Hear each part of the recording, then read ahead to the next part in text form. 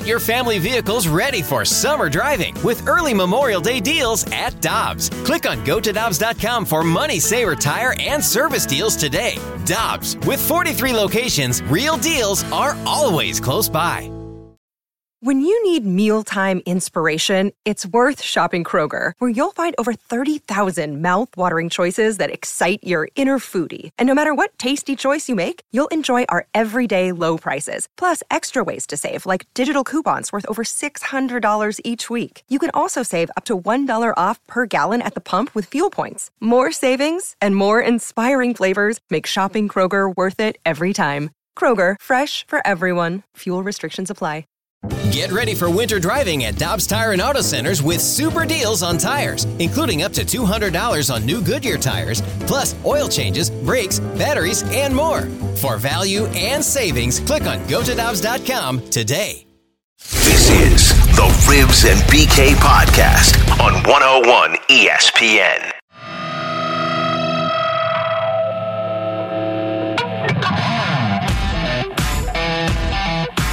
Conversation in hockey cities is centered around this playoff format where it's an unprecedented 24 teams playing in the postseason and the matchups that it produces.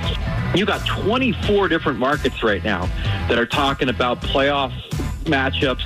They're talking about the possibility of going from being a non-playoff team to a potential cup winner if you're the Blackhawks or the Rangers or the Canadiens. The intended effect was to change the conversation away from testing, safety protocols, will we come back and play, to give people a chance to talk about hockey again. He's former Blues defenseman Jamie Rivers. I'm Brandon Kiley. It's Ribs and BK on 101 ESPN. That was Greg Wyshynski on ESPN yesterday. The NHL is coming back. Jamie, don't you dare try to tamp down my excitement, because yesterday I was listening to the Fast Lane and I heard them break in with the breaking news of the day. Gary Bettman with a press conference announcing a 24-team playoff. The top 4 teams in each conference going to do a round robin. We'll get to that in a minute. I'm not a fan. The bottom 8 teams in each conference are going to have a play-in round that includes a best-of-5 series. We'll figure out some of the other semantics later. That's basically what they said. Time, we'll figure that out. How long the first round is going to be, well, we'll figure that out too. They got time to figure all of that stuff out. But the basis for what the postseason is going to look like is in place. Jamie, what was your reaction yesterday? Well, I thought, again, well thought out by the NHL. I think that, again, it just shows that the Players Union and the ownership group, they're on the same page. They're working together. It's the most cohesive group of people I've ever seen in the history of my existence in pro hockey. From day one, the year I was supposed to play in the NHL, my very first year in 1994, guess what? There was a lockout. Okay, so right from the get-go there, I've seen a lot of problems, and I went through 2 more after that. So just to let you know, it was a little bit of a tough go here for a while. But all that is way behind us, because apparently Gary Bettman and Donald Fehr and the Players Association, they're all drinking buddies now. They're hanging out. They're coming up with solutions. They're getting out in front of it. Gary Bettman's bringing us, video and audio from his house where he doesn't have any control over his dog or maybe his grandkids. However, he's got a lot of control over what's going on right now, and I like it. I like it all. I like it all just based on the fact that we're headed in the right direction. So we now know what it's going to look like when the play resumes, and I say win because it is a win, Jamie, not an if. No, I know that. I guess I'm just cautious about it because I don't want the NHL to get too far out ahead of itself and then all of a sudden there's a problem. I think they're doing it the right way, and I do believe we will have hockey. With my luck, I'll tell you what, I'm just going to be cautious back here. We don't want to have Jamie Rivers' bad juju onto this. 65780 is the Air Comfort Service text line. And baby, we're getting it done early. Another show of horrid takes by BK. That one coming in from the 636. I don't think you're going to hate this one. Now, Jamie's going to dislike it, but I think this is a fair take. I'll probably just clean it up for you and help you out. That's kind of how this show goes typically. Okay. Well, let's hear your hot take. Gary Bettman, I don't think this is a hot take. Gary Bettman yesterday yesterday explained the round robin concept. I want to hear from him first, and then I'll explain why I dislike this for the Blues. The top 4 teams in each conference will claim automatic berths in the first round of the playoffs. They will play intra-conference round robins, each playing the other 3 teams to determine their respective seeds in the first round. These games will be played with regular season overtime and shootout rules, with ties in the final standings broken by regular season points percentage. So that was Gary Bettman explaining it yesterday, talking about specifically what it's going to look like when the Blues enter the postseason. We don't have to worry about the play-in stuff for the Blues. They're not going to be involved in that. They're going to be involved in this top 4 round robin. Now, here's why I dislike it for a team like the Blues, Jamie. If you're trying to incentivize the Blues playing those first 3 games in a way that matters, I get that. But if you're incentivizing it, you're essentially saying the seeding matters. You're saying getting one of the first seed is better than getting the 4th seed. So why would a 3-game stretch penalize the Blues from what they've done all year by doing poorly in 3 games and ending up as the 4 seed as opposed to the 1 seed? The Blues are going into this as the automatic 1 seed based on what they've done for 71 games of the regular season. And now if they have a bad 3-4 day stretch, they could go all the way down to the 4 seed. So that's why I dislike this. I don't like penalizing a team like the Blues for having a bad 3-game stretch. Okay, so here's where we start to educate you a little bit, okay? Now, the regular season, was it concluded when the pause happened? Was it over? No. No. Okay, so great. So now, therefore, the Blues were, I believe, 1 point ahead of Colorado at the time. Point percentage better. Okay. Yeah. Whatever the case, right? There were games remaining, which means the Blues may not have finished first. They may not have. So what Gary Bettman and the Players Association... They almost assuredly would have finished first or second, though. Okay, you're going to let me power through this. Okay. What Gary Bettman and the Players Association have done here is the teams that were close on the bottom, we said, okay, we're going to play in. Okay, so now this is kind of substituting out those last regular season games so that we give everybody the old college try here, right? Here you go, you got your chance. Same to be said with the top 4 teams. They were still, I know they were guaranteed first or second. It is what it is. There's never going to be anything perfect. But there were games remaining, which means the Blues weren't guaranteed to get first in the conference. And I like this. I really do. You got to have some important games just because you're the top 4 teams. The worst thing I heard was the bye. That to me, I was like, that's insanity. You can't do that because you're going to have teams that are fighting for their lives, hockey lives, that is, to get into the playoffs. And you got these guys sitting back, swirling pina coladas over here. That ain't going to work. So now at least the best teams will play each other with no threat of being eliminated, but they're going to be high-intensity games to where now, they can control where they end up in the seeding chart. So I like the concept. I think it's well done. I think it takes into consideration the regular season amount that was left, and it gives both the bottom feeders and the top teams a chance to solidify their spot at the top or even get in the playoffs. Nobody's hurt more by this playoff format than the Blues. Not a single team in the league. Because, and it also includes the pandemic, right? And that's something, there's nothing the NHL could have done about this. I have to say Colorado is just as impacted as the Blues are. Let me explain this, though. Let me explain this. The pandemic took away the Blues' home ice advantage. If the season ended today and you didn't do any of this... took everybody's home ice. Nobody has home ice. I understand, but the Blues literally had home ice advantage throughout the Western Conference playoffs based on where they stand right now. Based on what they've done through 71 games in the regular season, they were the number 1 seed. Through 71 games, they had earned home ice advantage throughout the Western Conference playoffs thus far. So that's taken away automatically by the pandemic. That is not the NHL's fault. I get that 100%. That's gone, and now you're potentially taking away the number 1 seed in the Western Conference and playing the worst team that resumes in the postseason, because now the NHL is considering a format where they will reseed after the play-in games. So you could get a situation where the Blues in the quote-unquote first round, the real first round of the playoffs, ends up playing the worst team remaining in the postseason if they had that 1 seed. But if they have 3 bad games, now they could play the best team that is remaining in the postseason after those play-in games. They're the team that's hurt the most by this out of anybody in the Western Conference. So for me in St. Louis, and I know it can't be 100% fair, I view that as particularly unfair to them. Do you know how to fix that? Don't have 3 bad games. Play better. I'm just saying, how do you think the St. Louis Blues and Craig Berube are going to approach this? Woe is me, poor us? No, we know how they're going to approach it. They're going to approach it as we're going to win every single round-robin game, solidify ourselves at the top, and we're going to go marching straight down here to the Stanley Cup, grab it, and down Market Street again. That's the way they're going to be thinking. I'm with you, but if they have 3 bad games, they're penalized. Sorry, Alex. Well, I was going to say, and who's saying that the number 1 seed going into after the play-in games is the best position to be in? That's right. I mean, you're going to be taking on a team that feels like they're the underdog. Let's say the Blackhawks get that last seed, the play-in, and you're playing that team.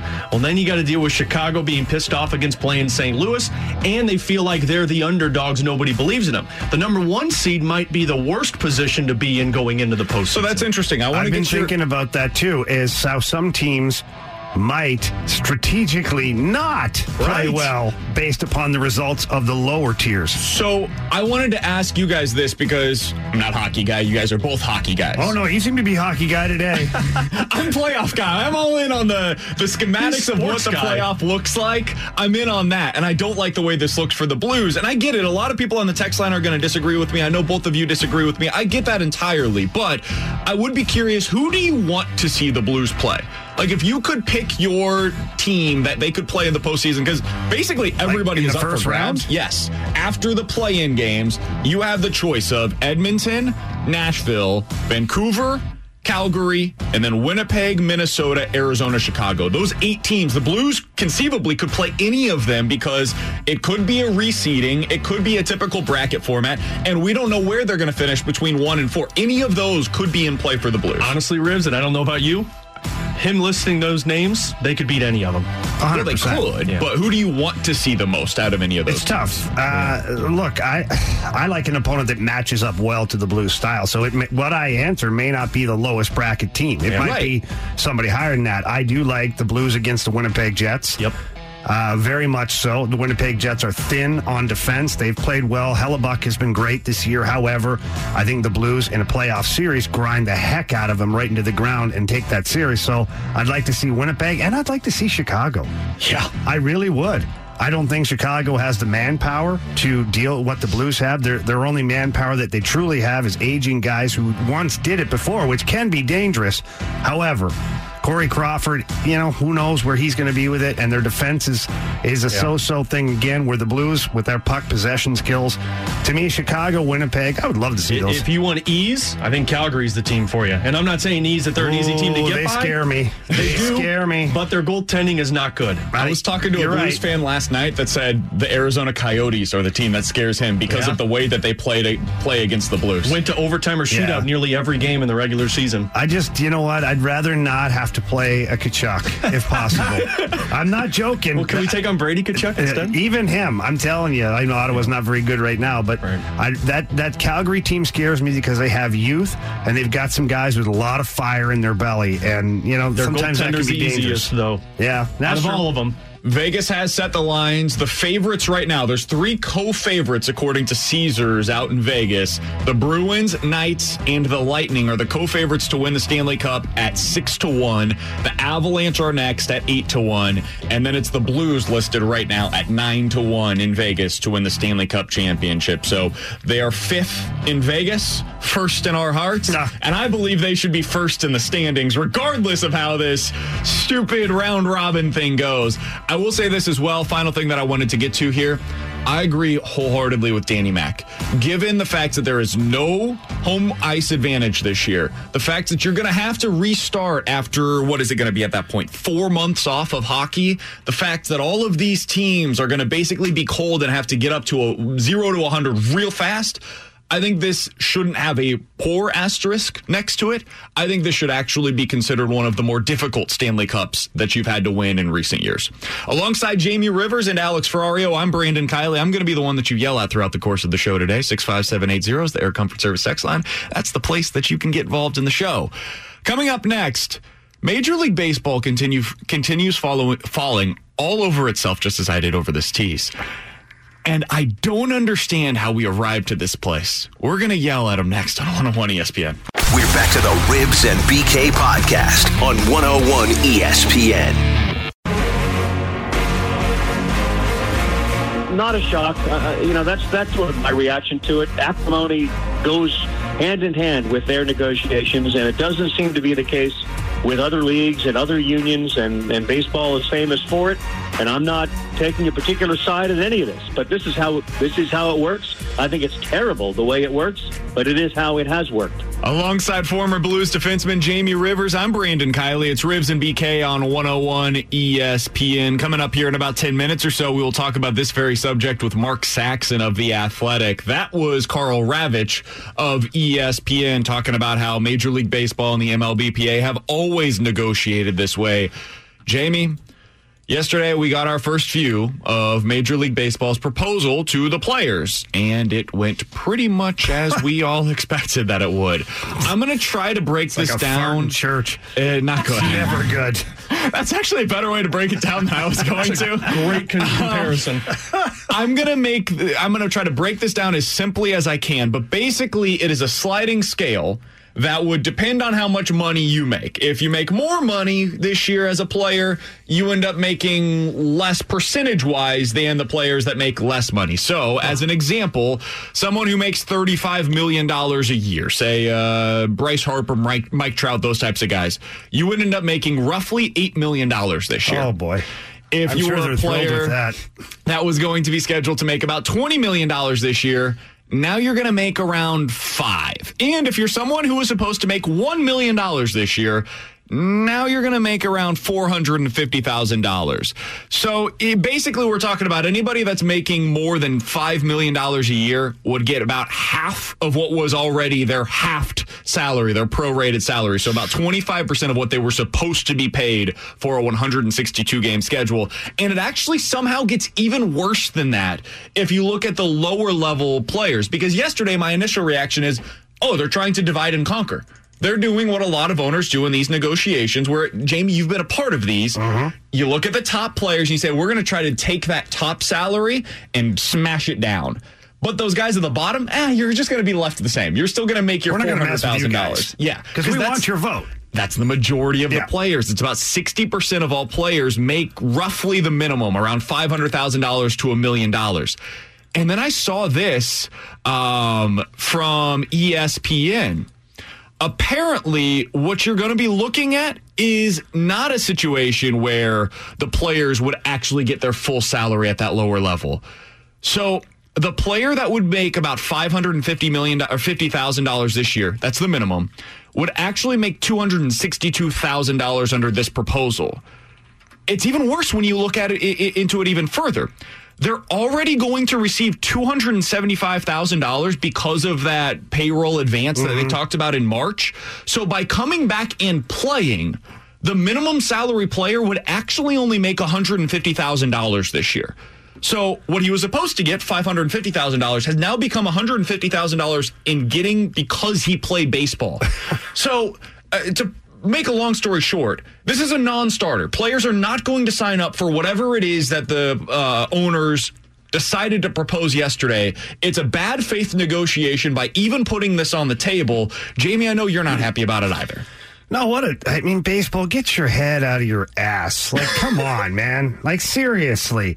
You have the NHL comes out with a positive message, and they don't have all the answers, and I know they're not affected financially right now because they've been paid their last paycheck. We talked to Ken Campbell yesterday. Their last paycheck is actually being held in escrow for the fact that they might give it back to the owners to help with the revenue sharing model that they have, but this is ridiculous. The owners, this is the owners basically saying, "You're good. The only way we play baseball is if we do it by our rules."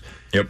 And you can say what you want about the players for, hey, they're being greedy and they're millionaires.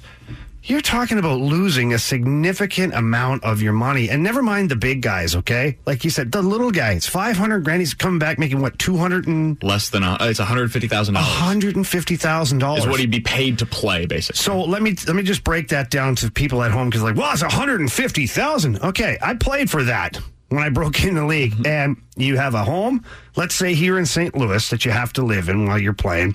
You have a home where you're from, so let's say baseball player X is from Arizona, so there's two homes right there. Now let's not forget the government already has taken about half of that And now let's say you pay taxes in every place that you play. And by the way, Major League Baseball wants to play in every city this year as much as they can. You have agent fees, you have internet, you have electricity, you have you laugh. Yeah. Trust me, by the time you're done, you have nothing. You're almost getting a job during the off season to make ends meet with this proposal. Listen, I'm not crying poor for the players, but at the same time, we're talking about billionaires who are taking this away, and the A's yesterday lost all goodwill that they could have potentially had. The owners have done a really good job thus far of controlling the narrative and basically saying it's the players that don't want to go back out there and play. And yes, it's because of the money that they don't want to go back out there. So they've done a really good job of making the players look greedy. And then the A's did this yesterday. They announced that professional scouts are going to be furloughed starting next week. Amateur scouts are going to be furloughed starting after the June 10th draft. So you can do your job up until the draft. Once we don't need you, you're gone. And then you're done for the rest of the year. About 3/4 of all of the A's development staff is about to get furloughed. Their minor league players, this was the big one, have been informed that they are no longer going to be paid the $400 per week that they were promised after the end of this month. $400 a week for minor leaguers. So what are these guys supposed to do now? Get jobs. Yeah. I mean, I'm not being a jerk, but it's just like the lower level guys in the East Coast Hockey League and all that stuff. They get summer jobs. They can't just live off of what they make. Heck, the NHL players used to do that back in the day. I mean, I know Bobby used to talk about the fact that he would play hockey, and then in the summertime, he'd have a job. Well, you'd have to, for sure. Even when I first started coming in, you'd have hockey camps or something that you were doing to make a few extra bucks. But here's the problem I have with it all, is the owners are doing this sliding scale or whatever they want to call it, escalation, whatever, okay? Yep. We have yet to see the owner's books. So what they're basing all of this model off of is that they're losing all this money. You know what? Maybe they are. And maybe this model is the right idea. But the players aren't going to trust that. Would you? I wouldn't. I'd want to see the books. You guys tell me that this is the only model that works. That's fine. For the one time in our history as a league and players union, let's open them up. Let's see. You show me where you're losing all these millions or billions of dollars, and now I can go back to my players and go, you know what, guys, we're in a really bad spot here. The owners have showed me what's on the books for them, and if we don't work with them, baseball's really going to suffer. Or, guess what? Then the owners show the books, it's not so bad. Now you go, okay, so that was obviously, you threw out a bomb to start it off with us, but now we know the difference. So why don't we go, I don't know, like another 25% on top of this? Let's bump it up a little bit. So you know why I don't believe the owners? Because while we're talking about this for baseball and the owners are saying every extra game that we play is going to cost us more money, we're not actually making money from any of these games. We're actually losing money by playing the season, which seems crazy.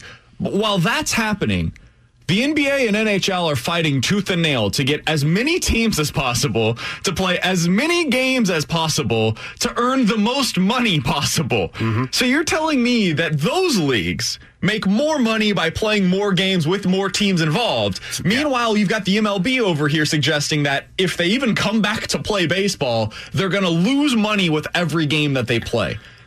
It doesn't make any sense. Meanwhile, Major League Baseball has massive TV deals, both locally and nationally, that they can lean on. And these other leagues, specifically the NHL, doesn't have that. They do rely a lot on the attendance. So if any league was going to be doing what the MLB is suggesting that is going to happen to them, it should be the NHL. But they're the league that's coming back and saying, we need 24 teams in the playoffs because we got to get as many of these games in as possible to get as much revenue as possible in these games. It's laughable. It's laughable what Major League Baseball is trying to sell to its audience. Okay, we got a couple of texts here that I want to address. From the 618 says, owners don't have to show the books, Jamie. They're the owners. Okay, you're right, but the owners are suggesting that they're losing money. They're lying outright to the players' faces. So if that's the case, then the players don't have to believe what they're telling them just because they're the owners. I mean, if you're going to manipulate someone's salary, there has to be just cause. And the just cause in this situation would be that the company is hemorrhaging all that money, and the percentage coming out would have to be what the players earn. That's called business 101. So right now, the owners haven't provided anything to show that they're going to have to make this massive pay cut. Secondly, here, We have another one. Rivs, I hear your point, but very few people will feel bad at all for millionaires that don't have anything in savings. You can't afford your multiple houses? Come on, boo freaking who? It's just like anything else. Let's take away from the fact that these are baseball players. Let's call them doctors. And they've studied, and they've gone to school, and they've done everything they can, and they've provided for their family, and they have a house, and then all of a sudden, the medical industry says, yeah, you're not allowed to make what you make. We're going to give you 25% of what you make. What happens to that doctor's house? What happens to that doctor's kid's college education that he's been tucking away money for? Is it just because he's a doctor, boo freaking who, you've made your money? Doesn't work that way. If you're the best in your profession, no matter what it is, you deserve to be paid accordingly unless there's crazy situation like a pandemic. And at that point, that's when the books got to open up so everybody stays afloat. The one piece of optimism that I would say for baseball fans, if you're a Cardinals fan right now and you want a little bit of optimism on an Optimism Wednesday, we'll say this. It's the first part of the negotiation. And sometimes when they're you get sucking at this part.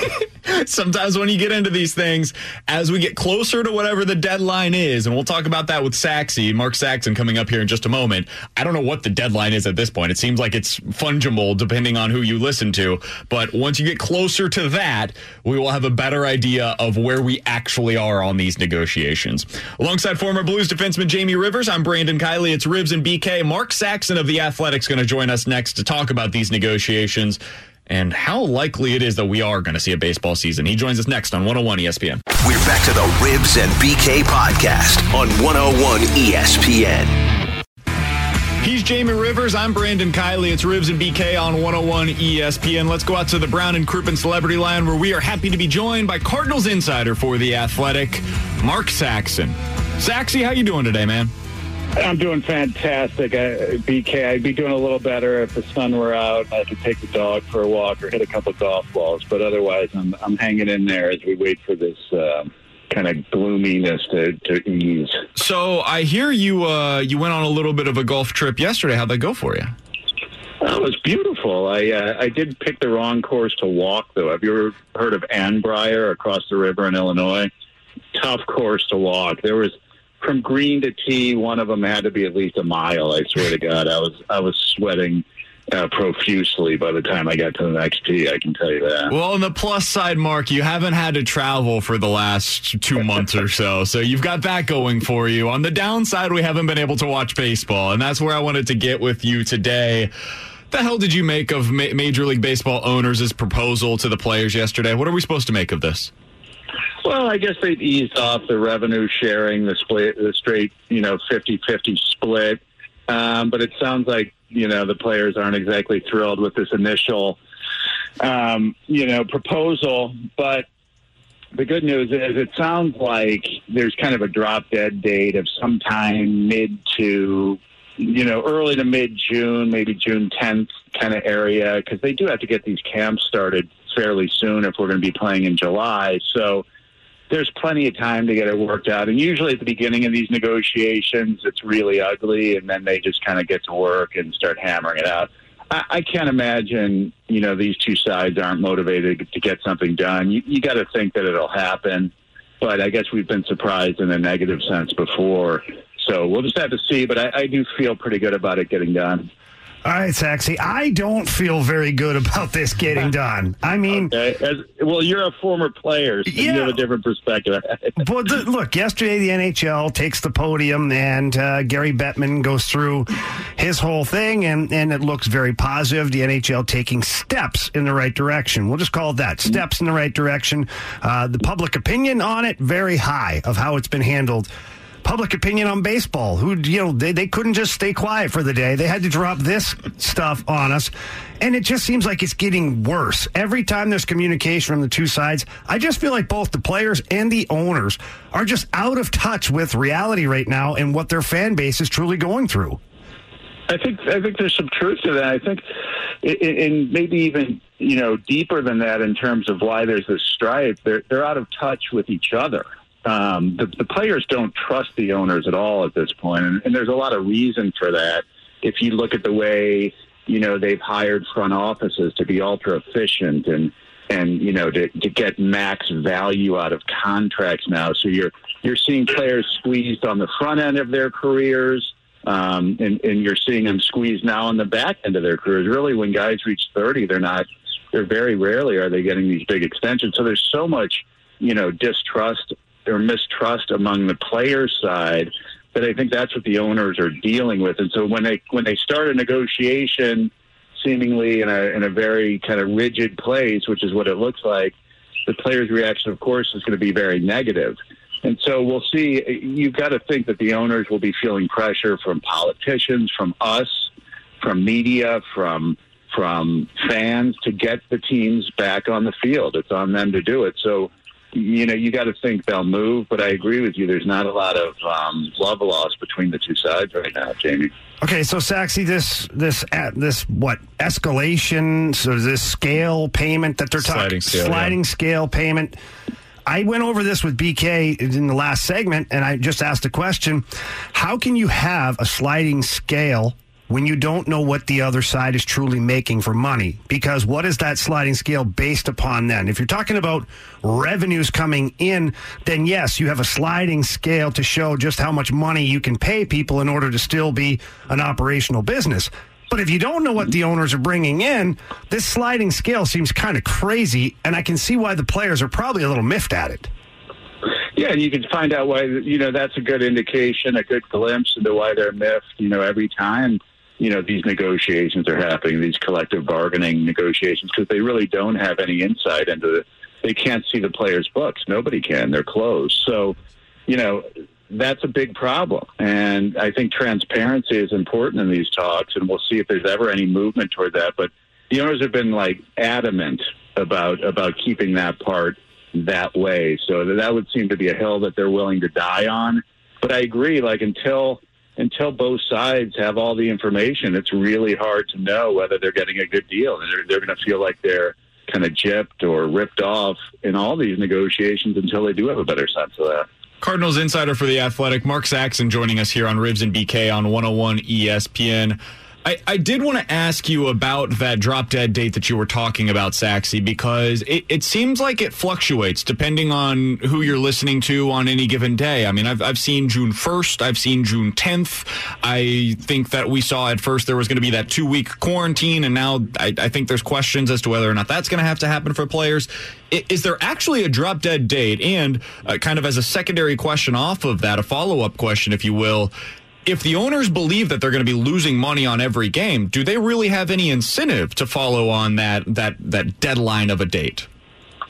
Well, I think the incentive, BK, comes from, pressure they're feeling to get something going for the benefit of the league. I mean, if this thing falls apart because they're haggling over money, that's not a good look for this sport, especially as you guys have been referencing with the NHL and NFL and NBA, talking about playing again. If they can't get it done and put something on the field, that's going to be a colossal disaster for this game, and they'll have no one to blame but themselves. And I think the reason it's sort of frustrating, BK, to sort of follow all this stuff is it's so dynamic, as is our understanding of this virus. It's going to change week to week as we learn about cases, as we learn about protocols. Those are going to be shifting. Dates will be shifting. But again, the pressure is to get something on the field. And I think if you don't start in July, it's going to be very tough because we don't know what the fall is going to look like. And I think that's why you're looking at some kind of deadline, because you're going to need at least close to 3 weeks of spring training so that pitchers aren't getting hurt early in the season because they're not built up. So you do need a 3-week spring training. And in order to do that, it's got to be right around mid-June, or we're not going to be playing in early July, as they said. So the whole thing, again, is very frustrating. Let's hope they can get the financial piece done so they can work harder on the health protocols and get them airtight. And then there really could be some semblance of a season. And I think that would make all of us happy at this point. Final question for Mark Saxon of The Athletic here on Ribs and BK on 101 ESPN. Saxy, in your recent questions and answers, or your mailbag that you wrote on The Athletic, you were asked about both Nolan Arenado and Francisco Lindor and how this pandemic affects the Cardinals' potential ability to acquire either of those two players. In your opinion, how does this affect their ability to acquire one of those two? I think we just have to look at, in the last off season, there was virtually no appetite to add any salary, right? And at this point, with no gate potentially all season, this is a team that draws very, very well. Do they have a good media rights deal as well? Yeah, they have a good one. Do they have a great one? No, they don't have a Dodgers deal. They don't have a Yankees deal. So they're going to be hurting. I mean, losing a gate for a team that draws $3 million in a place, like this with this kind of fan base is really going to hit them hard. And they're still paying on their stadium. So I just don't see a lot of appetite to take on. Forget about Nolan Arenado's $35 million per year, the $17 million that Lindor is making in arbitration. So it just becomes a very complicated scenario, and I think they'd have to move money. And that's going to be very tough to do. You're going to see, I think, more teams wanting to move salary than take it on. And so to me, it all falls into the financial category at this point. Neither one, to me, seems likely. And again, that is not inside information. That's just from everything I've seen in terms of how they've acted in recent seasons. He's Mark Saxon. You could read his work on The Athletic. You can give him a follow on Twitter at Mark A. Saxon, and you can find him here on 101 ESPN frequently as well. Saxon, we always appreciate the time, man. All the best to you and your family. Great talking to you guys. Same to you. You're the best. That's Mark Saxon joining us here on Ribs and BK. With Jamie Rivers, I'm Brandon Kiley. Coming up next, it's time for questions and answers. 65780 is the Air Comfort Service text line, and I've got a quick story for Jamie Rivers on the other side as well. We'll do it all on 101 ESPN. We're back to the Ribs and BK podcast on 101 ESPN. With Jamie Rivers, I'm Brandon Kiley. Questions and answers, 65780 is their Comfort Service text line to get your questions in. Let's start with this one, Jamie. I'm not a fan of this NHL playoffs. I believe it's unfair to the teams that normally would have made the playoffs, so the top 16 teams overall. My question would be, if the Blues were to get knocked out of the playoffs, do you think it would hurt more if it's by those bottom 8 that are in the play-in series, or if it's in a typical playoff scenario where they advance past the first round and then play one of the better teams? Do you think it changes anything for you, Jamie? Well, here's the deal, right? It hurts no matter what if the Blues get eliminated. No matter how they get eliminated, no matter who eliminates them, it always is going to hurt. You know what my answer is going to be to that one, right? Play better. That's it. I'm sorry. It is. Yeah. Don't lose to those teams. I mean, if anything has been taught to us by Craig Berube and the St. Louis Blues in the past calendar year, it's that there are no excuses.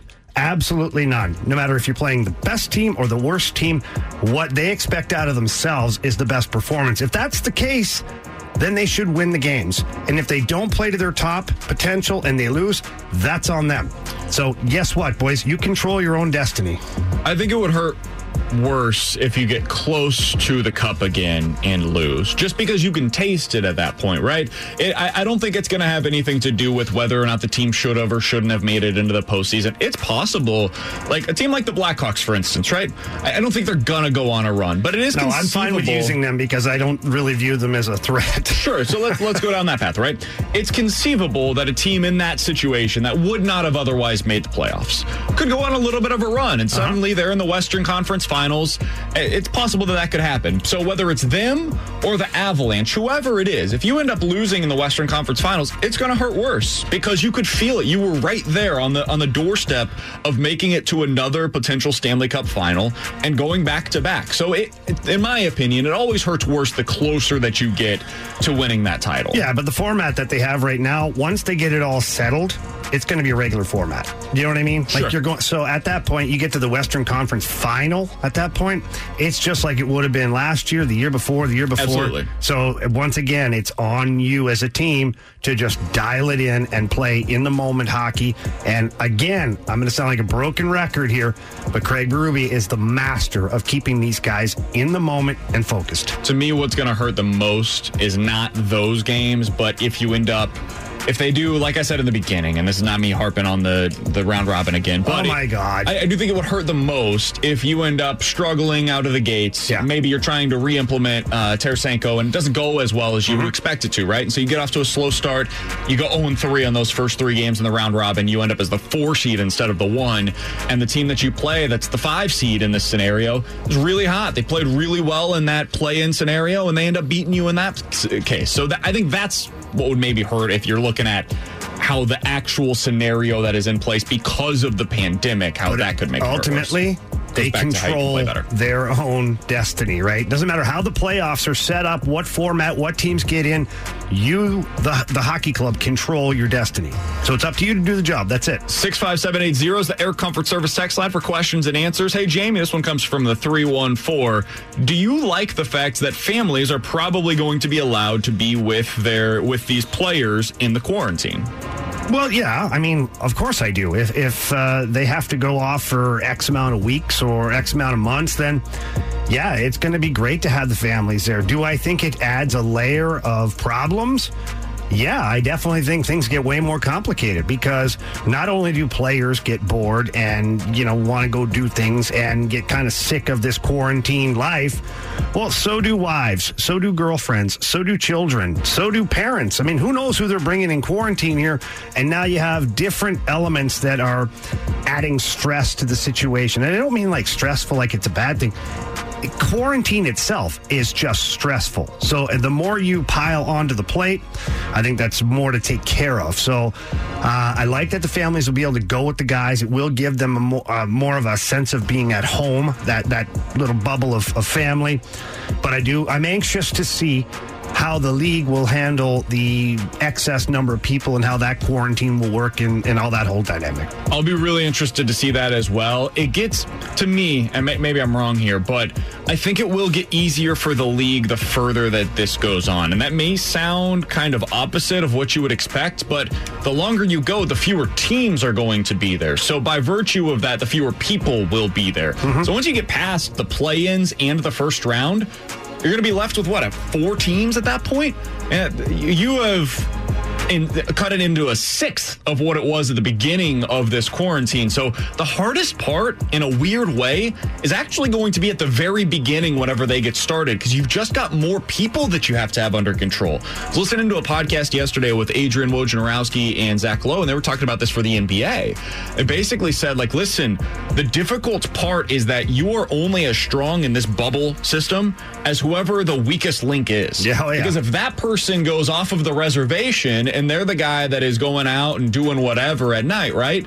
They're going to bring any of that back with them potentially. And so if something were to change overnight and they go from a negative test to what is a carrier by the morning, that's when you're going to have these real issues. And so the beginning of this could actually, in a weird way, be the hardest part and not the easiest part. I agree. 65780 is the Air Comfort Service text line for questions and answers. I did want to tell one quick story to you, Jamie. Yeah, you text us. First of all, let's set the stage. Okay. Last night we have our group text and we get a picture sent to us of your girlfriend, Kara, who looks like she is bobbing for strawberries. Not sure, examining a bowl of strawberries, bobbing for strawberries, dissecting strawberries. I don't know. And all I know is that underneath, accurate, actually. Underneath it says, "I've got a story for tomorrow."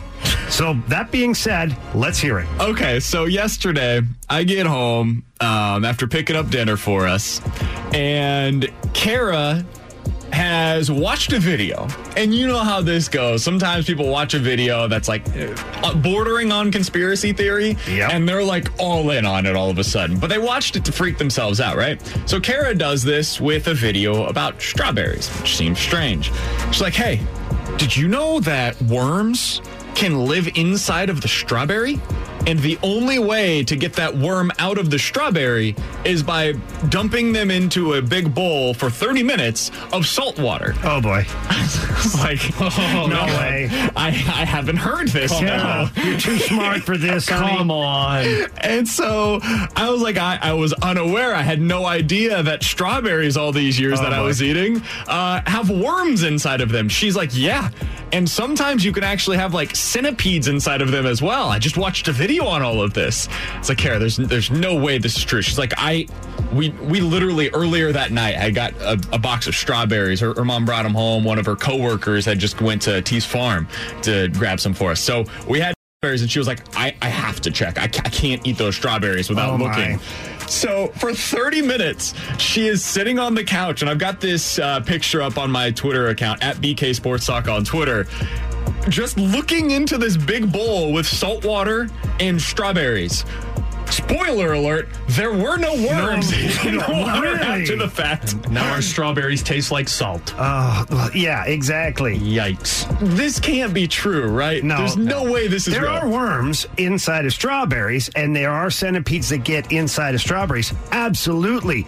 But you can tell that they're in there. There's a hole. They're not born inside the strawberry. Those are the strawberries that aren't picked. Those are the ones that are dropped on the ground and smashed into the dirt. My gosh. 65780 is the Air Comfort Service text line. The Fast Lane does teach us Tuesday. Can you confirm this is wrong Wednesday for us? Because I need to know for sure that this is wrong, because it seems very wrong. Yeah. Alongside Jamie Rivers and Alex Ferrario, I'm Brandon Kiley. It's Rivs and BK on 101 ESPN. Coming up next, we'll take the pulse of Chris Kerber on what the Blues could look like in this postseason format. What's he think about the 24-team playoff? We'll get that with Chris Kerber next on 101 ESPN. We're back to the Ribs and BK podcast on 101 ESPN.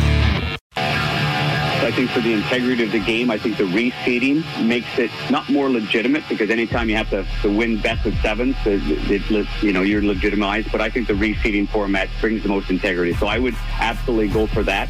Puts more emphasis on that round robin of the top 4 teams. I mean, it just does.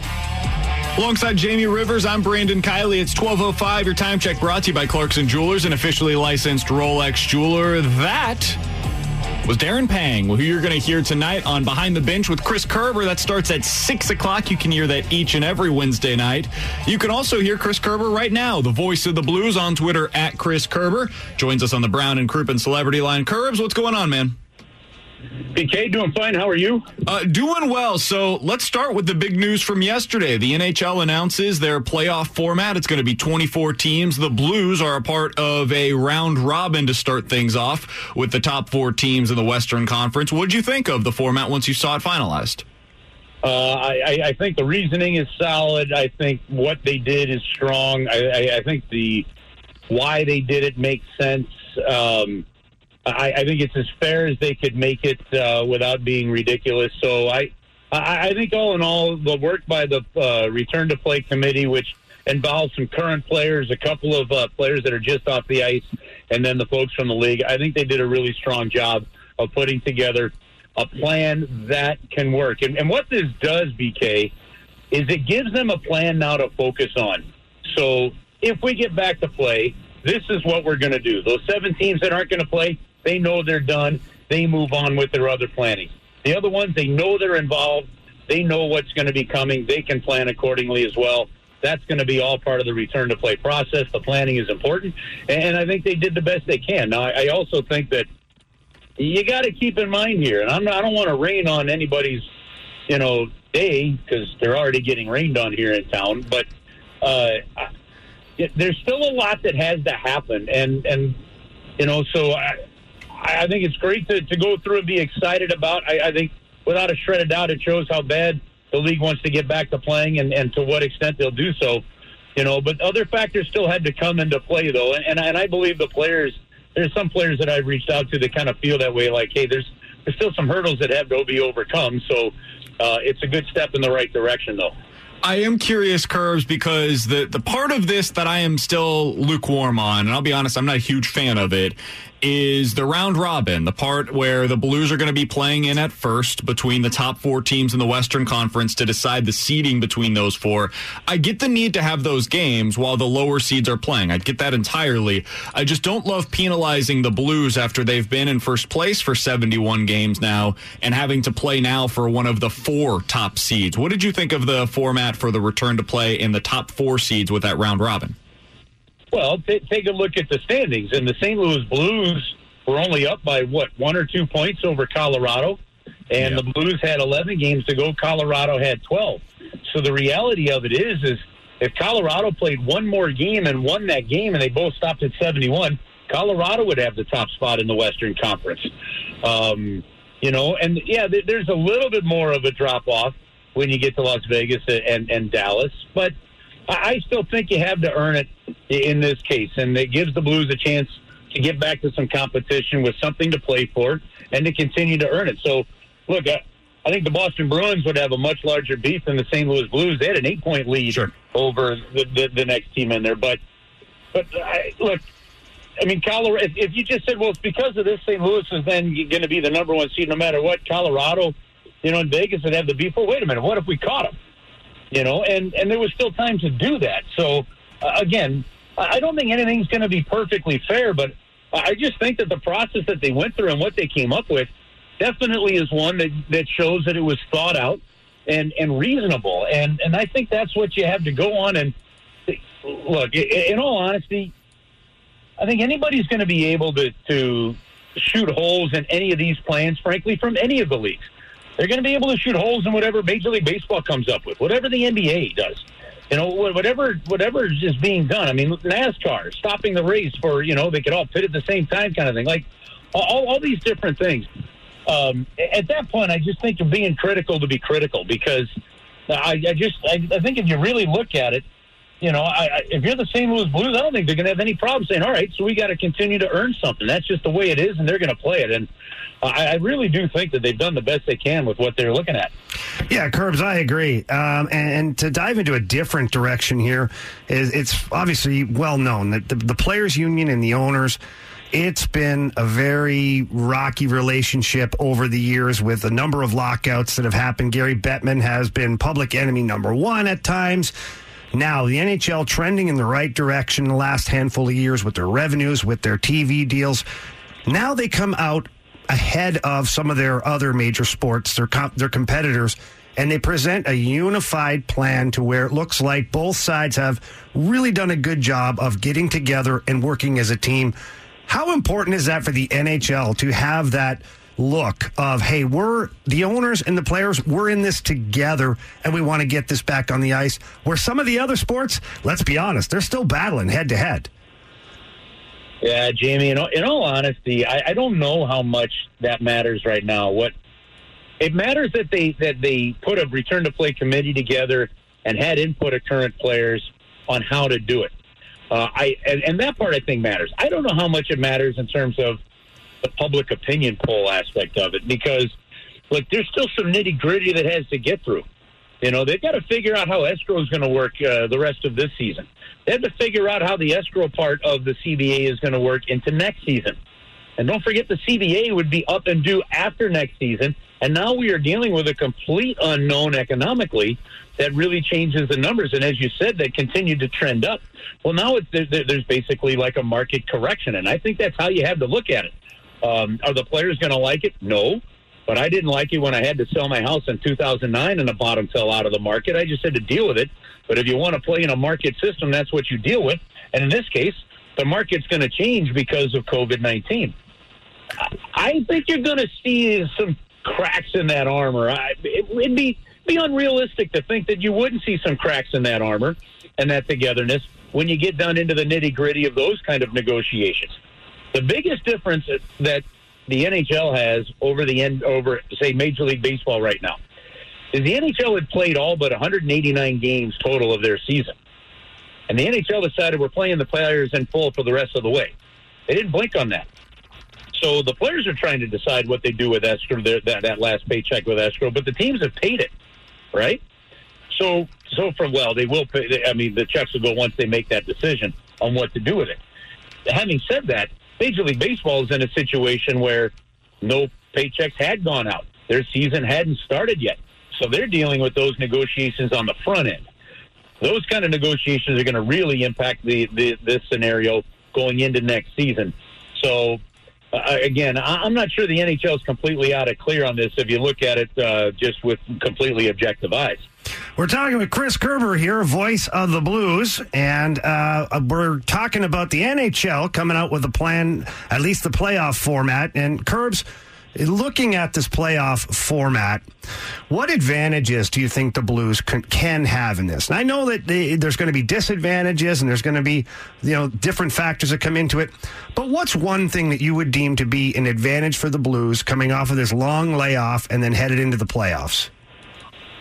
I really, truly believe that the character and closeness of the St. Louis Blues, and then I would say the same thing about the Boston Bruins, has got to be an advantage for this group. The fact that these two teams went through Game 7 of the Stanley Cup Final last year, the fact that the Blues and the Boston Bruins defended their conference titles as well as anybody has in recent years. I really do believe, Jamie, that that's a factor. The close-knit group, when Alexander Steen played in his 1,000th game in Winnipeg, and then the team landed back in St. Louis, the entire team jumped in a car, well, their cars, and went over Toby Clark's and had a celebratory toast for Alexander Steen. Just pretty much everybody was there. A couple broadcasters were there. It was kind enough to be invited to say, come along, right? And it just shows the closeness of this group. And to see Robert Thomas and Sammy Blais kind of sitting at the table, you know, with the veteran players, and you sat back literally and just watched this, you know, and going, man, this group has something. And I think that when they're able to get back together as a group, it's going to feel like they didn't lose anything, and they're going to be ready to go. I think the St. Louis Blues, and I hope I'm right on this, because of that, and then because of the nature of this coaching staff, I think they're going to be ready to go as much as anybody, and they'll be just as hungry as everybody. I think that's a huge benefit to the St. Louis Blues. We certainly hope you're right, Curbs. He's the voice of the Blues. You can hear him on 101 ESPN throughout the week and tonight specifically. Behind the Bench with Chris Kerber coming up at 6 o'clock. You can hear that each and every Wednesday night. Curbs, you're the best man. We appreciate the time today. All right, boys, have some fun, and we'll be talking a lot about this as it gets going. It's kind of exciting. You better believe it, man. We'll talk to you soon. That's Chris Kerber joining us here on Ribs and BK on 101 ESPN. I want to talk about that for a second, about what he just said, the closeness of this team, and maybe even push it forward a little bit with the veteran leadership. I think teams that have good coaching staffs, that have veterans on their squad, and this really applies for any sport. I think this applies for baseball. I think it applies for basketball. I think it will apply in the fall for football. The teams that were already good are going to have a little bit of a leg up over the teams that are trying to develop right now. The teams with a young coaching staff that are trying to implement a culture in the NFL or later on, whenever we get to Major League Baseball, I think those teams are going to have a tougher time because of what this offseason has looked like, because of what this gap has looked like for the NBA and NHL. I do think there's a little bit of an advantage there for the Blues and the NHL. What do you think about that, Jamie? Well, yeah, certainly. Look, it's well documented here locally anyways that the Blues have had great leadership from the coaching staff to their captains, to guys like Ryan O'Reilly, who's not a captain, but a tremendous leader. And yeah, you win a championship together, you become closer as a group. And if we really want to rewind it, we go back to all the heartache that they had at the beginning, right to the middle of the season last year. And then they grew as a team. They grew closer as individuals. And then to have the ultimate success of raising that cup together and having this parade here in St. Louis, those are moments that you never forget. And they really have almost the exact same team. Couple of different pieces, but for the most part, same team. So, yeah, it's a huge advantage to have a group of guys that actually care about each other. I played on a lot of teams that were really good, but you didn't always like everybody that walked in the locker room. You did your job, but, yeah, you maybe wouldn't go out for beers with them.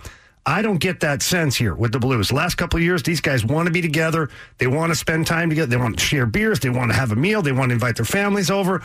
That's going to be a huge thing, especially in a time like this where it's unique and it's going to be called upon guys to step up even more, families to step up even more and support the players.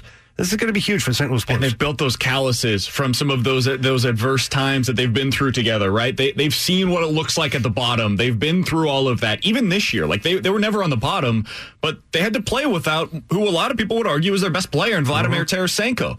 And they found a way through, and right now, we've been talking about it all day, they were number one in the Western Conference standings. It's incredible what they've been able to do. So you add all of that up and the closeness of the team with veteran leadership and also a coach that we all know can get these guys on the same page and get them together moving in the same direction. That's the formula that you're going to need to be able to win a cup this year. Now, there's other teams that will hit that, and so it's going to be difficult for the Blues to ultimately hoist the cup once again. We all know that, but the Blues have the ingredients if and when they end up getting back on the ice, and I believe it's a win, not an if. Alongside Jamie Rivers, I'm Brandon Kiley. It's Ribs and BK on 101 ESPN. We're going to play a game of in or out next on Ribs and BK. We're back to the Ribs and BK podcast on 101 ESPN. With Jamie Rivers, I'm Brandon Kiley. It's Ribs and BK on 101 ESPN. Let's play a game of in or out. It's a very simple game. Are you in or are you out on this particular scenario? All right. I want you in on this, Ferrario. Let's start with the XFL. Minus Vince McMahon? It's sounding more and more likely that Vince McMahon is out on the XFL, but that does not mean that the league is going to be over for sure. Daniel Kaplan of The Athletic reports that, quote, dozens of bidders are reviewing the league's financial information with the intent on buying the XFL and relaunching it as early as next February. Guys, are you in or out on the XFL if it means no Vince McMahon moving forward? Oh, hell yeah, I'm in on that. Are you kidding me? That means we're coming back with some Battlehawks, right? Yes, I'm all in. In fact, I might be more in based on the fact that Vince McMahon isn't a part of it. Agreed. Yeah. Quite honestly, think about it. This guy has screwed it up twice somehow, some way. Give it to somebody who knows what they're doing. Yep. The product itself, I thought, was good enough to stand on its own. And just, get somebody in there who cares about it, wants it. Like, it's not their side gig, you know? Get somebody who puts some excitement into it like there was, who understands the markets to put it in rather than just putting them in big markets. Put them in markets that succeed like Seattle and St. Louis. Hell yeah. So, if you could bring this back, this is the ultimate way. I don't know how this is going to go over here in St. Louis, but you know who should buy it? Oh, God. Oh, the NFL. The NFL should. And we should be able to see legitimate quarterbacks as a result of that.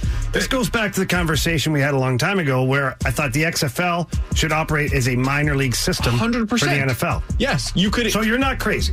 Guys that would sit the bench throughout the course of the season, so developmental offensive linemen, for instance, right? These young offensive linemen that get very few reps throughout the year, and we always talk about how bad the offensive line play is in the league. You know how it gets better? Watching these guys actually play in the spring. Give them real reps. They get paid for playing in the XFL in addition to what they were doing in the NFL.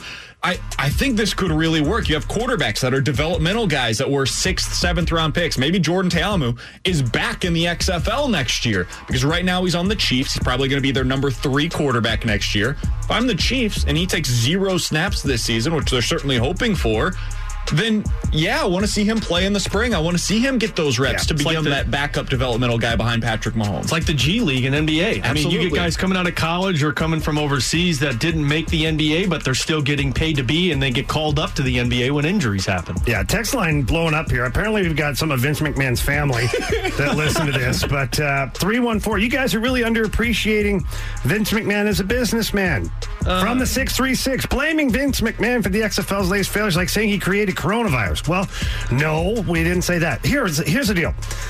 Vince McMahon is an absolute beast when it comes to business. What he's done with the WWF, now the WWE, entertainment, all this stuff. Heck, you can trade it publicly in the New York Stock Exchange. Think about that for a second. All right? Wrestling, it's fake, but you can buy stock in it. So, yes, he's a wizard when it comes to that business. Is he a wizard when it comes to building a football league? So far, he's 0 for 2. And this one, yes, unique circumstances. The pandemic hit. It looked like they were headed in the right direction, although we're finding out now there were problems behind closed doors. Anyway, maybe Vince should just take the L on this one, get out of the way, let some football people where it's their number one project take over, not their side project. And still be a smart businessman. Sell it to somebody, make a ton of money off of it, and let somebody else take control. And the other thing that I would add from the NFL's perspective, if they were going to do this, I agree with you guys about the markets. I know, and we got this from the 636, I believe. 65780 is the Air Comfort Service sex line. Comes from the 304. You need the big media markets to succeed and get the TV deals. I get that, but I don't know if LA having a team is LA, really New York affecting their bad ideas. I said it from the start. You had the TV deals and nobody cared about it. Nobody even knew they were alive. Right. Instead of doing that, go to real football markets, right? Go to San Antonio. You know where football works? Texas. You know who doesn't have a team right now? San Antonio. Go down there and play down there. Go back to San Diego or Oakland now that they both lost their football teams. Would be perfect. San Diego might be okay, but there's a lot to do there, and so you probably wouldn't have a great fan base. But there's markets that can work for this. You've just got to go find them. What about like Omaha? Go up to Nebraska. I bet you they would get involved in something like this. So there's a way to make it work, and it certainly did succeed here. It succeeded in Seattle. It was pretty solid in D.C., I know that's an NFL market, but they seemed to do pretty well they there. don't have an NFL team, though, lately there. That's a great point. Maybe that's why they did so well. There is a version of the XFL that can and will work, I do believe. And even without Vince McMahon, I actually think it might have a better chance to succeed without him. Baby. In or out an NFL stadium as a drive-in theater. The Dolphin Stadium suddenly could become a drive-in theater. They're soon turning their stadium into such a thing by using 230 cars. Food and drinks will be purchased and delivered to cars if you want to. If this was something that was done locally, is this something you guys would be into? They're going to show marquee games in team history, classic movies, etc. Oh, yeah, I'm all in. We talked about it last week. I said drive-ins are coming back, and some of the old drive-ins are trying to redo them and bring them up to modern-day pace. But if at Busch Stadium they opened up and you could go and bring your car out there and watch it on the big screen. Awesome. It'd be incredible. Hey, I'm all in, Try baby. doing like e-games there or something like that and sell it for that. It's not a bad idea. Stream it that way. It's not a bad idea. In fact, the idea of a drive-in period for even, we talk about watch parties. Once things become a little more normal, we saw the success of watch parties during the Blues playoff run. Mm-hmm. Can you imagine having a drive-in that is sole purpose is to broadcast away games for teams? They have you can bring your own booze. Superplex in Hazelwood that's doing a lot of that stuff right now. It's a drive-in theater. I think that's the one that's going to be opening up, Yeah, they've opened it up for sporting that. Events?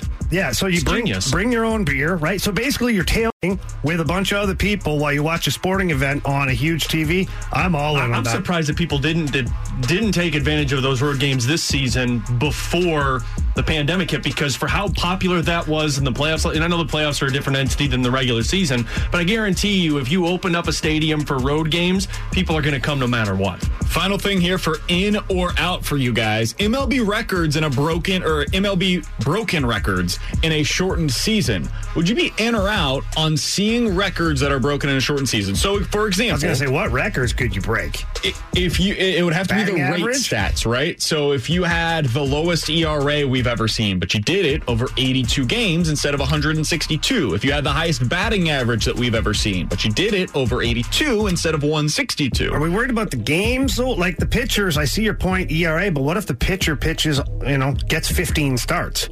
That's half of what he would normally get. So over the course of the season, what you typically see is an auto correction over that, right? Mm-hmm. Like here locally, Jack Flaherty last year in the second half of the season was unstoppable. He was unbelievable. That was only the second half of the season. That's kind of what we're looking at here, right? Yeah. So somebody can do that for even half a season, but it's very difficult to do over 162. I'm out on that one. I'm out on that one. I don't think the records this year for baseball, everything should just be wiped out that way, because it's not a real season. You're not going to get true numbers. It's just not. If you're going to put an asterisk on anything, you're going to put an asterisk on that, I think. I'm with you. The personal side of it. Yeah. I think there has to be some way to correct from that. Because that's disrespectful to a Bob Gibson who had that single season record for an ERA, and after doing it for nobody can ever do that. But if somebody does it and less games started, that's disrespectful, I think. Playoff, I think you can still have them. Yeah. I don't think you can have regular season records this year. Yep. In Agreed. Major League Baseball. Man, we agreed on all three of these guys. Yeah. Something's wrong.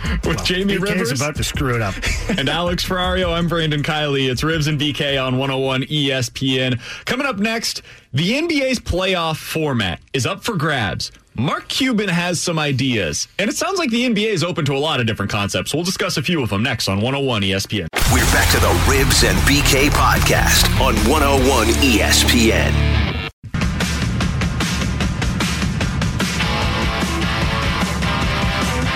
I want to change things around. You know me, I'm a mover and shaker. I want to experiment. And so I think, what I proposed was that we extend the playoff format to 10 teams from each conference and play at least 5 games prior to going into playoffs. And if we do that, every team in the Eastern Conference would have a chance at least of making the playoffs, and all but 2 in the Western Conference would do it. Alongside former Blues defenseman Jamie Rivers, I'm Brandon Kiley. It's Rivs and BK on 101 ESPN. That was Mark Cuban yesterday on CNBC talking about his ideas for a postseason plan for the NBA. It's looking at a bunch of different plans right now, apparently, the league. And they're not close to finalizing anything yet. They're apparently supposed to have a call with the commissioner and the players on Friday. Doesn't sound like anything's going to be finalized there. They're looking at so far 30 teams potentially returning to play to finish out the regular season. Sounds like that's relatively unlikely. They're looking at a potential 20-team group play, which is kind of similar to what we see in the World Cup before jumping into the actual quote-unquote postseason. They're also looking at, as you just heard from Mark Cuban, a 20-team postseason with play-in games similar to what the NHL is doing, or they could just do their traditional 16-team playoff format. So there's a lot of negotiation, a lot of ideas being thrown out there right now. I want to ask this of you, Jamie, because I'm not as interested specifically in the individual concepts, but more so of, is this the time, if you're a league, if you had an idea of how to switch up your playoffs in the future, to go ahead and implement those ideas now? Because nothing's going to look like normal. Everything's going to have an asterisk. I hear all this talk about the asterisk in the postseason. It didn't matter what your playoff format was going to be. That was always going to be there because of the pandemic, because of what has happened since early March now. To me, this is the time to experiment. If you wanted to see what a group stage would look like for your postseason in the future, go for it. Try it now, because this is the time when you can get away with it and you can actually get people to buy in. I'm for it. What do you think about that idea? This is your chance to have a mulligan. That's the way I look at it, is to your point. You want to try something new. You want to get creative. You want to expand. You want to try different formats, maybe best of 3 to best of 5 to best of 7, tournament style, group style, whatever floats your boat. This is your mulligan. If it doesn't work and it falls flat on its face, guess what? We're in a unique time. Pandemic. Everything was different. We tried. We're going back to what you love. No harm, no foul. Pardon the pun on the foul part.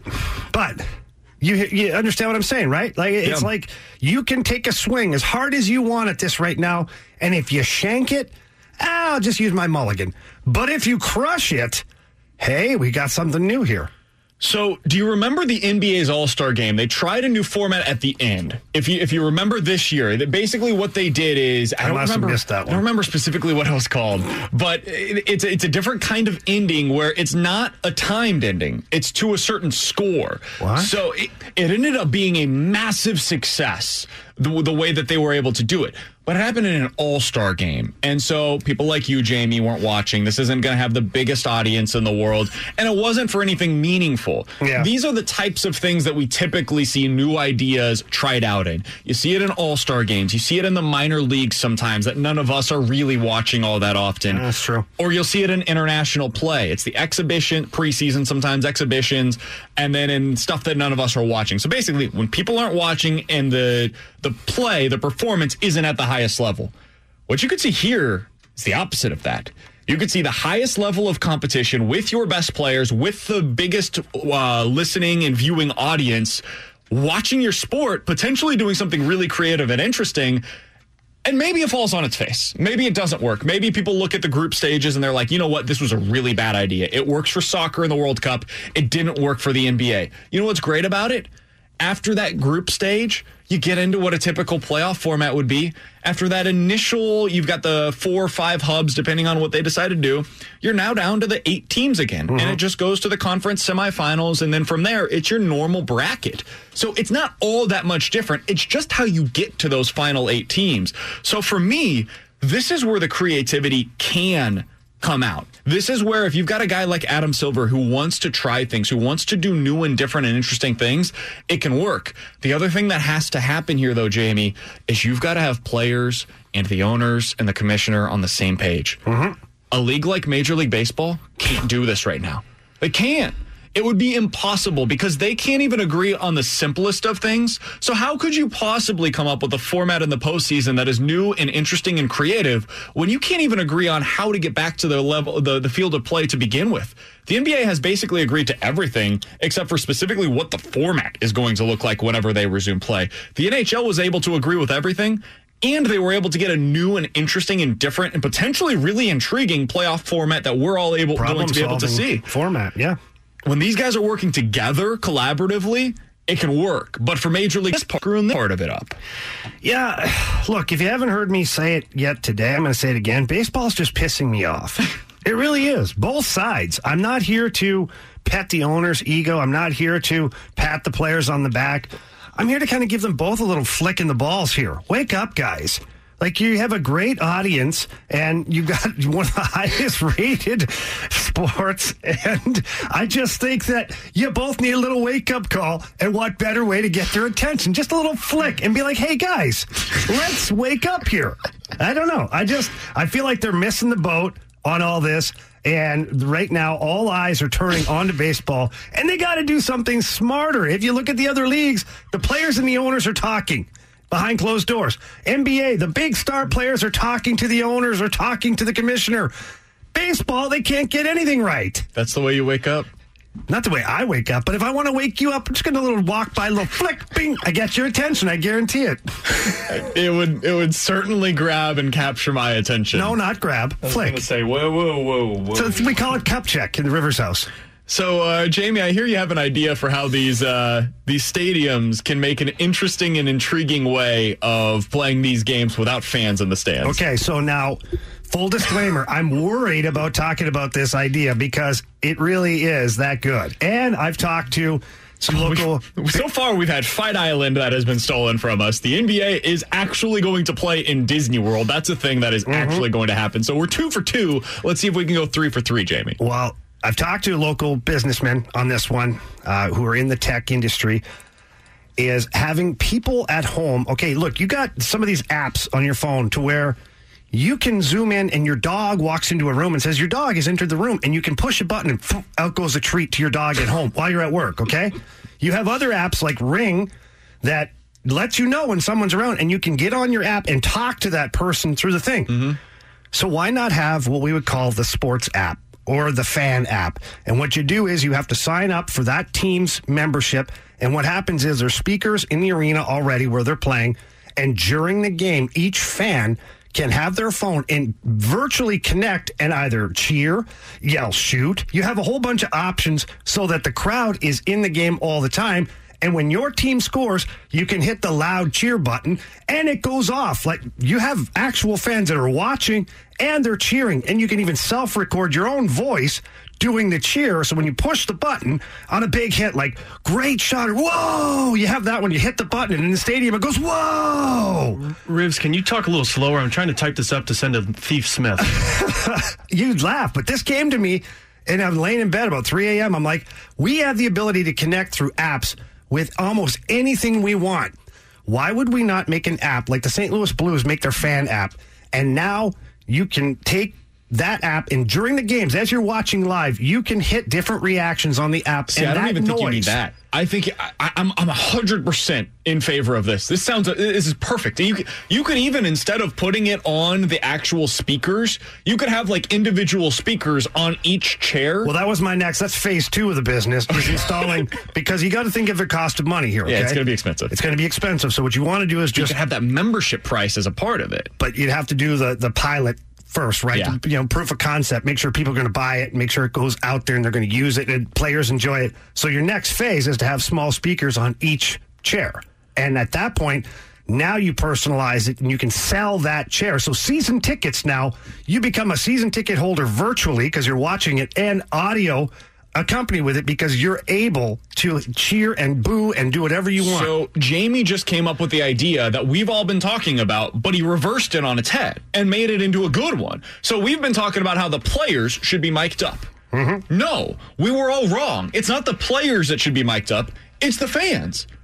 Put the fans back in their homes where they are right now. They're quarantining. And while they're at home, you have essentially mic'd them up so they can still be there. The players are already there. Nothing has changed for them. The only thing that has changed right now is the fans are no longer in the stands. So instead of switching anything around with how we're micing up the players, at home with your phone, you now have an app that you're reacting in live the way that you would if you were at the game. I love it. You can have 15, 20,000 people that are able to use it from any given area, any given fan base at that game. Anywhere you have Wi-Fi access. I love it. Can I tell you how distracting that would be for the players, though, just hearing thousands of different voices coming in at the same time? It'd be the same thing as they normally do. It's not distracting. One, I can tell you, as a player, you usually tune all that out anyways. But at least when there's a goal and they ring the goal horn and the crowd, it's actually a crowd. It's not a recording. It's an actual crowd of people that are having live reactions to what's going on. Someone's going to abuse their app in play and just start... Well, then they lose. They violate the terms of agreement. Too. Okay, I thought about that too. And so maybe you start off with a certain set of audio files that you can pick from and push throughout the game. Maybe we're not out to record your own voice yet. Maybe we have to get there and figure that out. Just be live. I mean, I'm here for it. I'm just saying someone's going to abuse it. So what I would say is there should be terms of agreent, as there is for anything that you sign up for. People are abusing it live anyways. Think about that. Yeah. People are yelling, F you stop, rah, rah, rah. They're doing it anyway. So what's the difference? And if somebody does it and you can see but they're not even having to escort you out of the building. Yeah. Well. It's security, okay. You see from an app because you'd have one master provider and they see there's this person here and you just block their app. Security takes your cardboard cutout out. They remove your speaker. So there's a security guard removes your speaker if you use obscenities. This guy in section 412, row A, seat 14, he's acting up a little bit. We need to go ahead and take that speaker outside. Home's uncomfortable. Let's get him out of here. The last phase to this would be that each person at home would have their camera on their device that they're using it from, so that different points throughout the game. Now, this would obviously be recorded segments so that you could go through, make sure that there's not anything wrong with it.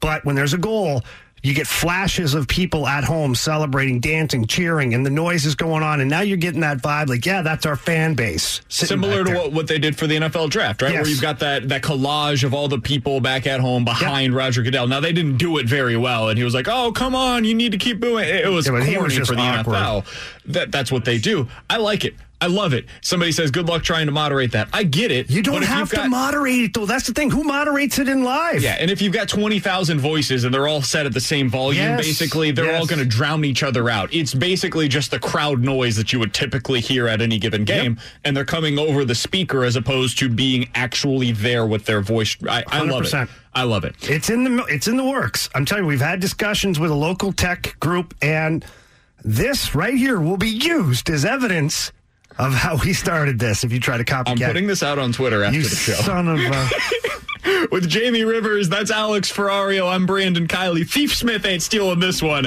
We'll get to the junk drawer next on 101 ESPN. We're back to the Ribs and BK podcast on 101 ESPN. Along with Jamie Rivers, I'm Brandon Kiley. It's Ribs and BK on 101 ESPN. Let's open up the junk drawer. Coming up in about 10 minutes, we'll get to Danny Mack. At 1:30, we will talk with NHL Deputy Commissioner Bill Daly. Jamie, let's get started. What you got today for the junk drawer? Okay, so we've been talking about snakes lately. We talked about the last couple weeks. And so an interesting whole case here that happened here. And this was in India. Okay, of course, snakes are prominent over in India. Well, a man and his wife live in a house, and they had a snake that came in. And his wife was bitten by a viper, a venomous snake, rushed to the hospital, taken care of, nursed back to health. And when she was recovering, she was back with her parents' house. And all of a sudden, out of nowhere, the husband had gotten himself a black cobra. And while she's nursing herself back to health, threw the cobra on her, and the cobra bit her again. So now... So is the husband attempting to murder? This is where it gets interesting. So now it's gone from accidental snake bite for the first one to now local authorities are suspecting the husband of attempted murder now. Guys, wouldn't you just ask for a divorce instead? 100%. Like, you're gonna you unleash. It must be frowned upon in India, right? There's got to be a cultural thing that's happening here. I guess it's better to murder than to divorce. Yeah, seems a little messed up. What a slogan! Better to murder than divorce. It's crazy. He allegedly bought a highly venomous viper from a snake handler in his first attempt to kill his wife. And then when that didn't work, he bought a different snake from the same snake handler. Oh, my God. In order to drop the cobra. Actually, he had poked it and messed with it and got it real angry and then threw it on the bed with his wife where she was bit again. Lord. Now, there's always a good ending, right? She survived. She's fine. She's a scrapper. The husband, he's been taken into custody. Apparently, they've got quite the case against him. I would imagine that is a open and shut case. What a snake. No, I'm not. Doesn't even deserve it. All right. Doesn't even deserve it, Ribs. Whatever. All right, Jamie, we are going to go to Thailand, where there is another ridiculous story. So there's a lot of different people that are into a lot of different things. I'm not going to shame anybody for what they're into, except for this particular individual, because he's into something that's a little bit weird. So we're in Thailand and in this little village area, and people are starting to notice that their shoes are disappearing. And it's becoming prevalent around the community. And so they so prevalent that they end up calling the police saying, hey, there's somebody that's stealing our shoes. And it's happening regularly. And so they're looking for who the shoe thief is, right? We look for Keith Thief Smith. They look for shoe thieves in this particular story over in Thailand. Well, eventually they figured it out. They cracked the case. There's an individual that has been stealing shoes from this area for 2 years.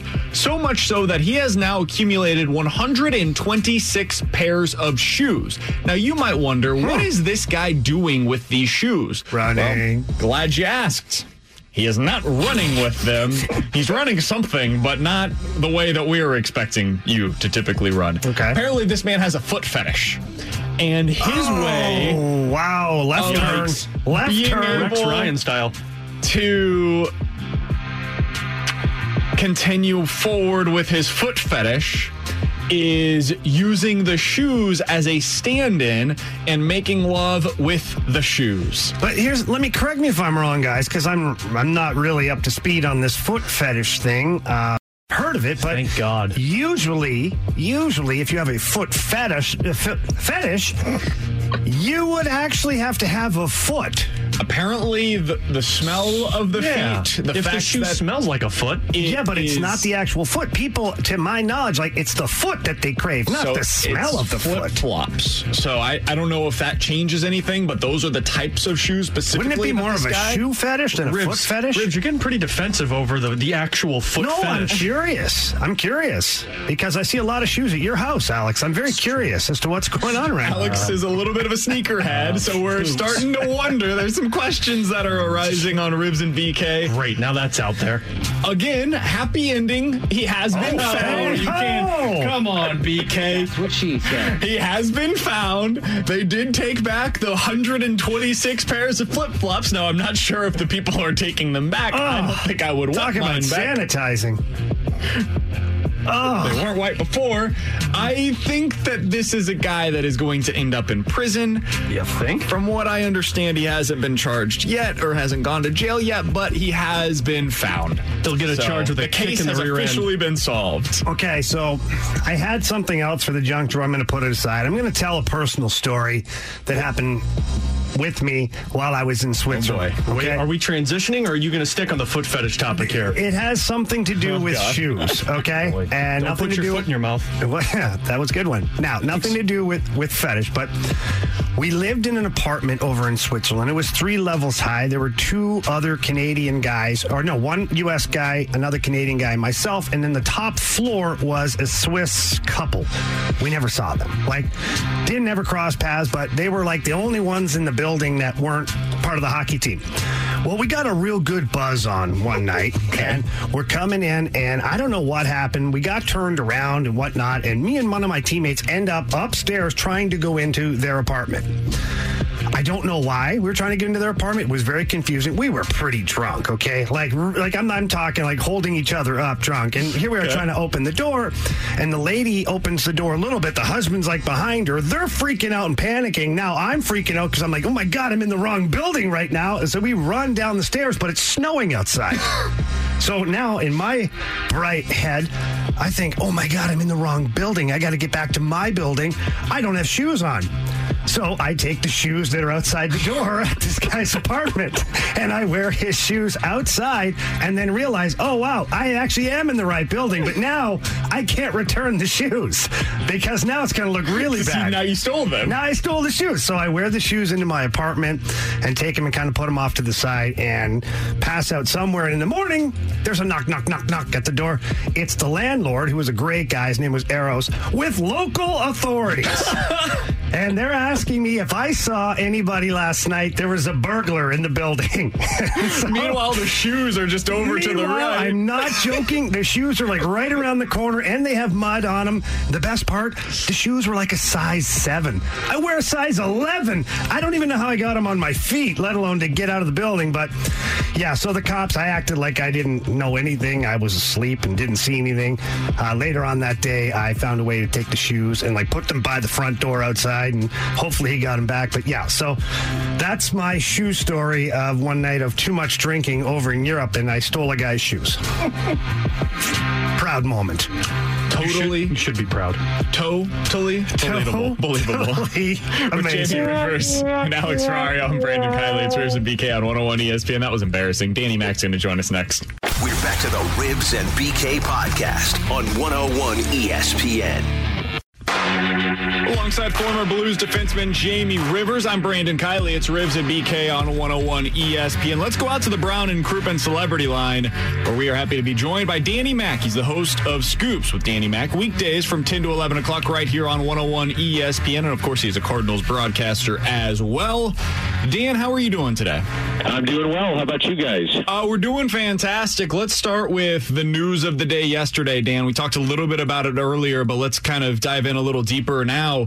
The proposal from Major League Baseball to the players. Now, I saw a quote in The Athletic from one of the agents for the players. Quote, "I've never seen a collective response like I'm seeing today from the players. They are livid." Another one says, basically, this has become a right back at you, screw you type of a situation, adding that they're playing a dangerous game of chicken.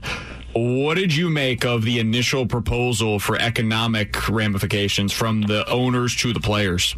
It's a tough day for baseball. I think it's a tough day to be a fan and try to be upbeat when you hear the news of the NHL agreeing to come back, and their economic situation is fine. We'll see if they can get through all the testing and the safety protocols, and more it looks like the NBA is coming back. And if you're a baseball fan, especially this day and age, BK, you just don't want to hear about the money, and it's no surprise the union did not take kindly to that first proposal from the MLB. And the thing I get concerned about is it's just time. You know, there's not a lot of time to get this done. I would consider June 1st to be maybe a soft deadline, and then you'd go into the first week of June to be the quote-unquote hard deadline to get this thing done. And there's a lot of work to be done. I'm still optimistic because I just don't think either side, if it comes down to the money, can let this situation go by the wayside and say that you're not going to have meaningful games for what would be 17 or 18 months. I just don't see that happening. I really don't. So, Danny, look, I've been going back and forth with this all day, and I'm just sort of down on both sides when it comes to this negotiation. I think that it's been handled poorly from the players as well as the owners. But in your own opinion, who has more work to do in this agreement? Because right now the owners are talking about this sliding scale for payments or for salaries, but yet they're not really disclosing how much money they actually make, which is what you would base the scale off of, because you'd say, hey, we're losing revenue here, so the scale has to slide down, or we're doing good here, now we can scale up. I mean, what do we got? Who's got to do the most work in this agreement to make it happen?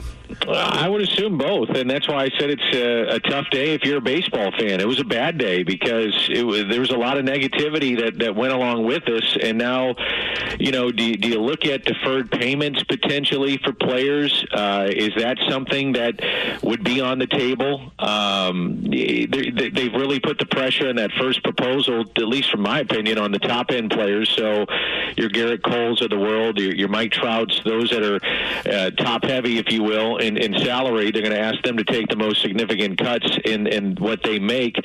for their time, and obviously it's $36 million, $30 million being cut down considerably. Your lesser guys, those that make below $1 million, it's about 65% of the Players Association. They're going to get cut, but not nearly as bad, clearly, as those at the top. So you're putting a lot of pressure, at least from the outside looking in, on the guys that are making a lot of money and saying, okay, here's your union brother, and you want to take care of everybody. Well, now this is your chance.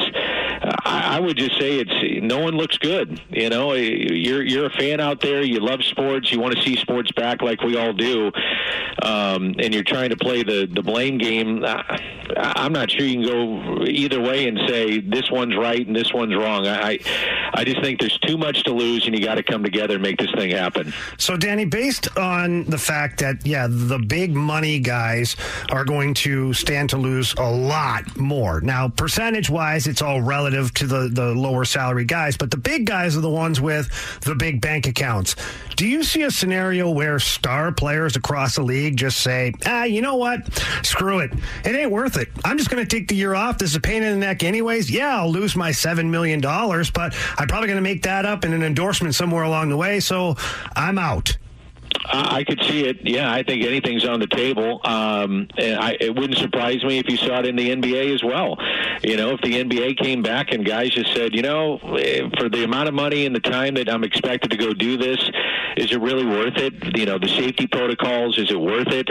I've been saying that from day one. I could see high-end guys. And look, if it's about the safety and the health issues, I don't blame them. But if it comes down to money, people are just not going to that's just not going to fly. If it's about totally 100% the money, the general public is going to say, let's get this thing done, figured out, and get back on the field. And again, just look at it from, in 2 weeks from now, if you're not on the field, or at least there's not an agreement, you've got the NBA potentially, the NHL, we know, if everything goes to plan, coming back, and you're going to have that window of the American sports fan watching, really worldwide, a lot of people watching. It's a global game in certain respects, watching the best parts of their season, which is the playoffs. And really, we have not seen in baseball a meaningful game since Game 7 of the World Series. So you're 17 to 18 months off if all goes to plan, and you're back to spring training next year, which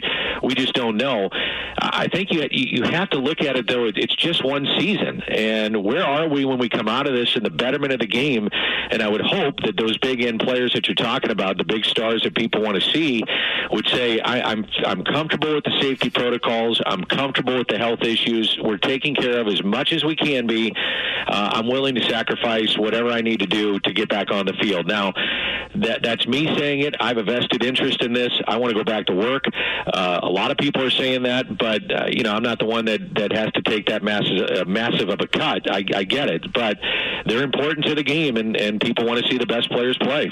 We're talking with Dan McLaughlin. He's the host of Scoops with Danny Mac, weekdays from 10 to 11 o'clock right here on 101 ESPN. Give him a follow on Twitter as well, at Danny Mac TV.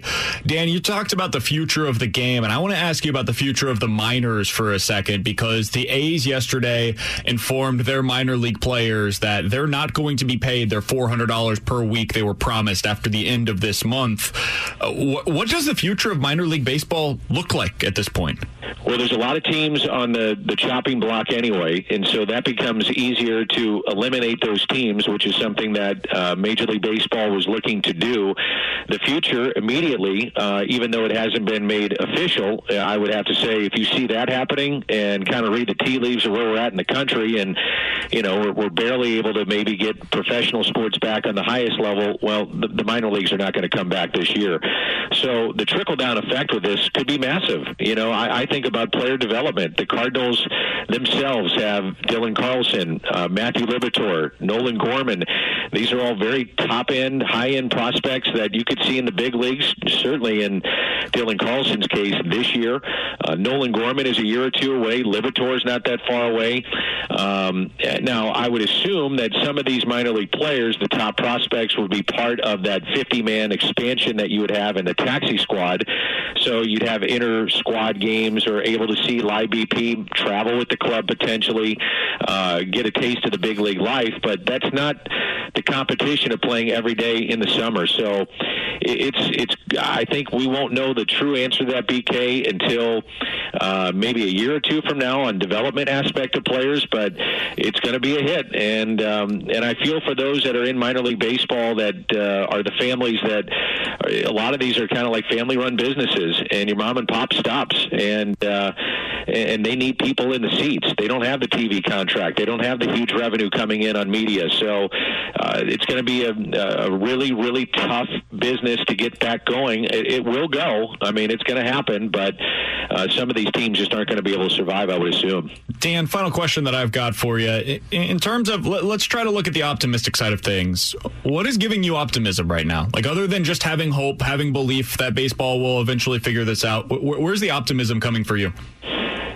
Talking to players that they really want to play, those that I've talked to, whether it be on the air or behind the scenes, people I've talked to behind the scenes, they all want to play. Everybody, there's not one person that said to me, I don't want to play. We should just bag this thing and, go into 2021. Not one has said that. So the optimism is that there's too much to lose. And, it's not only this year, but kind of what I was saying before, just the entire look at baseball and go beyond this year and have a big picture look at it.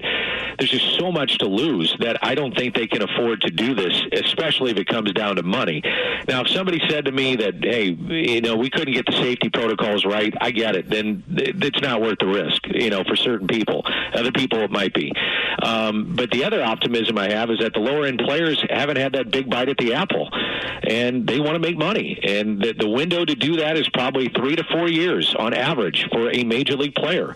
Now, we're not talking about guys that play 10 or 15 years or have the $200 million contracts. We're talking about those that are, not scrapping to get by and make it in Major League Baseball, but those where it doesn't come easy, and this is their window to make that money. So that's why I held optimism. And I go back to this. I think you have to have a firm date in mind to try to get this done. And whether it's June 1st or June 5th or whatever, I know the players want to have more games to make more money.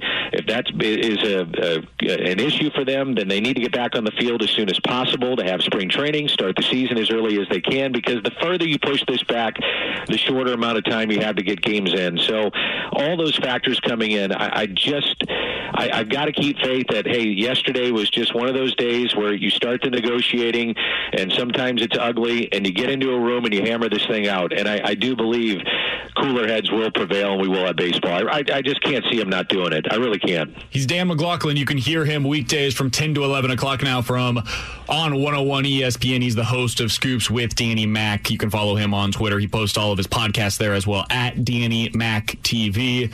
Dan, you're the best, man. We'll see you tomorrow morning. Okay, guys. Thanks. Appreciate it. Absolutely. That's Dan McLaughlin joining us here on Ribs and BK on 101 ESPN. It's 1:19. Your time check brought to you by Clarkson Jewelers, an officially licensed Rolex jeweler. I wanted to react to one thing he had to say there, Jamie, before we get to coming up at the bottom of the hour, Bill Daly, NHL Deputy Commissioner. He's going to be joining us coming up at 1:30. He mentioned you got to have a firm date in the back of your mind. That's one thing I'm losing a little bit of hope on. I'll explain why coming up on the other side on 101 ESPN. We're back to the Ribs and BK podcast on 101 ESPN. I know the players want to have more games to make more money.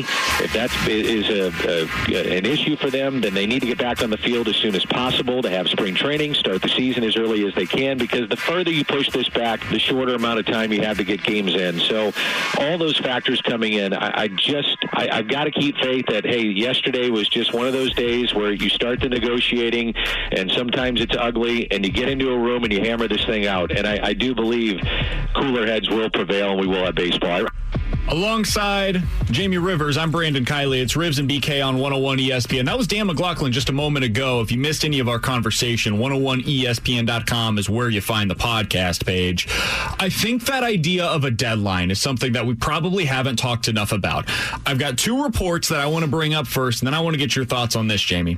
Jon Heyman said earlier today, quote, "There's not a lot of time. June 1st is a soft deadline, but June 5th to 10th is firmer. But remember this, both sides have too much much to lose to blow this up over money. Bob Nightingale then also said this morning, there is no hard deadline, but if the two sides reach an agreement by about June 6th, their season could still start by the 4th of July weekend. Again, that came from Bob Nightingale. The idea that there is a deadline has been something that I've been operating under the assumption of this entire time, because we've been told MLB has a date in mind. They want the 82-game season. That's what they need to make this work. They need to get started the 4th of July weekend. And if they're going to get started then, they need to be in these quarantine bubbles or whatever by mid-June. About June 10th is what we had typically heard from those people. So they said June 1st is when we have the deadline. We got to have something done by then. Well, now it is overnight, seemingly, changed to June 5th or maybe even the 10th as the deadline. And then Bob Nightingale says there is no hard deadline. If that doesn't exist, Jamie, my optimism for a deal ultimately getting done drops significantly, because the deadlines are what make these deals happen. And if owners don't see it as a deadline, if they're okay with not playing this season, if that is truly their stance, I will suddenly become much more pessimistic on the idea of actually getting something done with baseball. You got to have a deadline. You have to. Otherwise, it's just going to float around forever and this and that. No, you put a deadline. In fact, I can't believe that the owners or the Players Association, for that matter, hasn't put a hard deadline on this. Reason being is, call our bluff then. You know, if the owners are like, hey, the deadline is June 8th. Let's just put it that way. That we can't go any deeper than June 8th. Well, now the players have to sit back and think, wow, I think that we may have to figure this out. We may have to think hard about this, and maybe the pay structure isn't that bad. You know, I don't want to miss, even though I'm not getting it all this year, I don't want to miss having a full season. Flip side of that is the players. Why couldn't the players just say, hey, we're putting a hard date on this at June 10th, the union. If we haven't got, June 8th, June 9th, June 10th, whatever, if we haven't got a good deal in place, then we're just not going to play. That's the bottom line. And now what, right? So at that point, I think it activates both sides to, I don't know, be friendlier or at least get to work. Like lock two guys in a room, of course, socially distanced, wearing a mask. I don't care what it takes. Put them both in bubbles in a room and get it done, man. This is stupid right now. Put a deadline on it. That way it forces the guys, the higher ups, to figure it out quicker. And it makes you know, okay, when do we need to have our proposal in, right? If the deadline is June 10th, it's very different in terms of the patterns of the negotiations than if the deadline is June 1st. If it is June 1st, if that is real, and I don't seem to think that it is based on some of the reporting that we've seen in recent days, but that means they have basically this weekend to get a deal done. Yeah, they got to figure it out. And there has to be a whole lot of back and forth between players and owners between now and then. There needs to be proposals going back and forth constantly. And they might be, okay? They might be. We don't know, because I've been a part of this before with the NHL and the NHLPA. Seems like everything's getting out publicly with this one, though. But there's a lot of stuff going on behind closed doors, and then the hot buttons are the ones that get aired out in the media because they want to get the temperature of the fans, of the media, of the other side. They're waiting for the players to respond through Twitter or Facebook or Instagram. They want to see, well, what do we got here? How close are we with this? I think right now, though, they got to get to work. Enough of the posturing, enough of the BS. Let's just get this done. Heck, we're not even asking them to play baseball this week. Just come to an agreement. They may never get to play baseball. Yeah. Okay, that's a reality. Something might happen. This thing might rear its ugly head again and no baseball, but at least have an agreement in place. Bottom line, put a deadline in place. Put a deadline of, we know this is the date where we have to have something done or a season is not getting played. And if you have that in place, you know exactly what you're up against, and you have that 11th hour where something has to be signed. You have to sign that dotted line and say, this is the last offer. There is no other offer coming. Where they're going to play baseball under this proposal or it's not happening this season, and that's when deadlines make the deal. So for baseball, that's what they've got to put in place. I'm surprised at this point that we're seeing so many different reports on when that deadline is, which seems to indicate there is no real deadline right now, and it needs to be in place. With Jamie Rivers, I'm Brandon Kiley. It's Ribs and BK on 101 ESPN. Very excited about this next interview. The NHL Deputy Commissioner, Bill Daly, is going to give us a little bit of his time. The NHL announced yesterday its return-to-play format with 24 teams. We've got a lot of questions about it, and why wasn't St. Louis under further consideration about being a hub city? We'll ask Bill Daly that next on 101 ESPN. We're back to the Ribs and BK podcast on 101 ESPN. Alongside former Blues defenseman Jamie Rivers, I'm Brandon Kiley. It's Ribs and BK on 101 ESPN. Very excited to go out to the Brown and Crouppen Celebrity Line. We're happy to be joined by NHL Deputy Commissioner Bill Daly after the NHL announced yesterday its return-to-play format with 24 teams in the postseason, including the Blues as one of the 4 teams that will be playing in a round-robin. Bill, let's start there with that round-robin idea. What ultimately led you guys to that as the decision of the top 4 teams in each conference playing in a round robin? First of all, I'm happy to be with you guys. Thanks for having me, and I'm happy to be back. The answer to that question is it really became essential once we were looking at going into a play-in format. That we had to create some type of opportunity for the clubs who would have buys in that format to have some competitive games under their belt before going into a playoff situation. That was made clear to us. Well, first of all, one of the things we focused on initially, but it was really driven home to us by the players on our resumption of play committee. That if we want to go a kind of play-in qualifying round mechanism, we needed to find ways to get the other teams playing meaningful games, and that's really the genesis of the round robin. Now, Bill, the format itself, I'm a fan of it. I think that the NHL and the Players Union have done a fantastic job of creating a solution in unique times, and I think it's a great job. So for you and everybody behind it, job well done. Now, further to that, how quickly was this format come to fruition? When the Players Union and you guys got together, how quickly was that process to get to this? That's a great question, and I would say the whole concept. I mean, we did really, and I think I talked to you guys about this previously. We really did consider every possible return-to-play format that could have existed, including almost going full circle. We the commissioner and I, when we first thought about this, we thought about a potential for a 24-team format. And then as it looked like we had a little more time in the summer with the Olympics being postponed and not knowing what the future looked like, we started thinking more in depth about returning to some regular season games, either partial regular season games or even potentially trying to finish out the regular season schedule before bringing on a playoff format. And then we had various discussions with the resumption play committee and the players.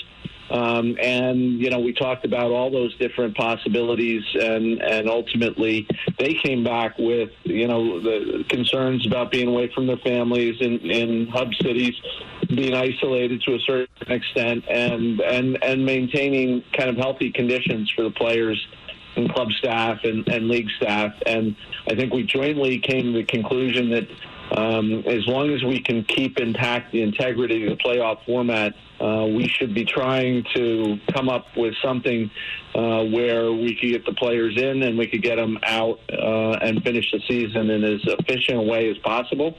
And so we got back to this one. We got back to this format. NHL Deputy Commissioner Bill Daly joining us here on Rivs and BK on 101 ESPN. You mentioned the hub cities, Bill, and I know you guys didn't announce any of them yesterday, but you did talk about the 10 that are still under consideration. St. Louis not included in that mix. I'm curious, and I know a lot of our audience was curious as well. What was it that St. Louis didn't provide that you guys are looking for in the criteria for what a hub city will ultimately bring for the NHL? Well, I'll start with saying that obviously we love St. Louis, and we love St. Louis as an event market, as the last couple of years kind of demonstrate with the All-Star Game, and before that the Winter Classic. And quite frankly, we love working with the Blues. Chris Zimmerman and his group, they're always very easy for the league to work with. For this particular, the criteria we were looking for this particular hub city concept, a lot of it was kind of health-related, bubble-related, proximity, overall health condition in the marketplace. And while St. Louis presented good options in a lot of those categories, at the end of the day, if you stack them up against some of the other cities we were looking at, they had some drawbacks in some of those areas. Nothing specific, nothing I could really single out for you. We just felt from an overall health perspective, health and safety perspective, that there are better options out there. Are you thinking like hotels there, like proximity to Enterprise Center and those sorts of things of actually quarantining the players? Yeah, that's a good example. All right, Bill, we talk about the hub cities, and now you guys have narrowed down to a group that were presented yesterday. Ultimately, and I know you haven't had the final discussion on this, but ultimately, in a perfect world, how many hub cities are we looking at here to get through this playoffs, these play-ins, and finish out the season? So the way we have it drawn up right now, we are looking at 2 hub cities. One for the participating Eastern Conference clubs and one for the participating Western Conference clubs. We're looking at bringing in all those clubs in each conference to their respective hub city in time for them to play a couple exhibition games to, again, get some competition under their belt before the tournament starts. And then the way we have it lined up, obviously, sheets of practice ice are important to accommodate 12 teams, and that was one of the considerations and is one of the considerations we have to be mindful of as we approach this. But the way we have originally drawn this up, and again, this is subject a little bit to change now that the players are evaluating different aspects of the proposal, but with a 5-game play-in, followed by a 5-game best-of-5 first round and best-of-5 second round, we could complete essentially the first half of the playoffs in under 30 days, which would mean that if 24 teams are participating, we get 20 of those teams home and the players back to their families within a month's time, which, again, serves the benefit of efficiency and prioritizing the health and safety of the people involved in this. So that was kind of the current mindset when we drew up this plan. As I said, the players are evaluating whether they would prefer typical and traditional best-of-7 series in the first 2 rounds, and we're respectful of their process in terms of getting back to us on that. Now, Bill, I noticed there's a couple of Canadian cities on this short list, and I know that yesterday the athletes were deemed to be essential workers. How does that change things moving forward if the NHL was, let's say, wanting to put one of these hubs in, like, the city of Toronto? Well, one of the things that, obviously we've been in touch with the federal governments both in the United States and in Canada, and I would give a lot of credit to both governments in terms of being mindful of some of the issues we were facing as an international sports league with players from all different countries and the existing travel restrictions both into the United States but also into Canada. And I think in both countries, the government was receptive in terms of looking at foreign professional athletes as being exceptional in terms of their ability to travel into the country. So we don't believe we face any barriers to getting players back into the country in which their home team plays. Where we have a continuing obstacle and hurdle is in Canada and each of the 3 Canadian cities we're currently considering, because in Canada there is a federally mandated 14-day quarantine period for people entering the country. And in the hub city concept in particular, if we were to pick a Canadian city and we wanted to, transfer 10 teams at the end of training camp into Canada, it wouldn't be feasible for us to use a Canadian city as a hub city if those 10 teams or 11 teams or whatever the number is have to quarantine for 2 weeks. So that's something we're currently in discussions with the Canadian government on. Again, not looking for the repeal of that health provision. That's been in their Quarantine Act for some time now and has been enforced very strictly. What we're looking for is a kind of a positive interpretation that quarantine can be served by players given the nature of the bubble we'll be building around them, both from where they're coming and where they're going to. We're still in discussions on that issue. Final question for NHL Deputy Commissioner Bill Daly here on Ribs and BK on 101 ESPN. I wanted to ask you, last time we talked with you, we talked about the salary cap, and certainly here in St. Louis, we're very interested in that for Alex Petrangelo's future here with the Blues. Will the 24-team format and having more teams involved in the playoffs, will that affect potentially the salary cap moving forward? What's the latest on that situation? I don't think one is directly related to another. Obviously, our ability to play out the playoff format that we've outlined yesterday and award a Stanley Cup certainly preserves a lot of revenue in the 19-20 season and should help with respect to HRR calculations and the like. But I think, given where we are and given the fact that we're not going to have fans in the stadium or the arenas most likely during this playoffs, and we don't know precisely when they'll be reintroduced at NHL games, I think the salary cap in the short term is going to be a product of a negotiation between the players and the clubs and the league. We have those discussions are ongoing. We've forged a very good relationship and working relationship with the Players Association during this time period. Everybody's aware of the issues and what we're dealing with, and to this point, everybody's been rowing in the same direction. He's Bill Daly. He's the NHL Deputy Commissioner after the league announced yesterday its return-to-play format with 24 teams. Bill, we know you are unbelievably busy right now, so we hugely appreciate you taking the time out of your day to come on with us here in St. Louis. All the best to you, and thanks so much for doing what you can to make sure that we get to watch hockey moving forward. Brandon, Jamie, thanks to you guys. Thanks for having me on. Absolutely. That's Bill Daly joining us here on Ribs and BK on 101 ESPN. A lot to react to there. I thought it was interesting, specifically with the hub city. I know that's a question that a lot of our audience has been asking over the last 24 hours since this has been introduced. We'll talk about that a little bit on the other side. Plus, there's still a negotiation to be had, but I'm very optimistic about the NHL's ability to get that negotiation done. We'll get into all of that on the other side as we cross things over with the Fastlane on 101 ESPN. We're back to the Ribs and BK podcast on 101 ESPN.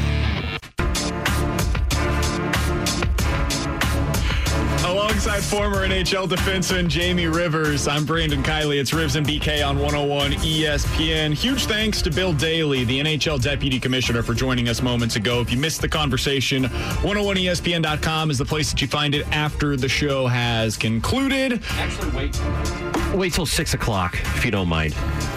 You keep 101 ESPN on.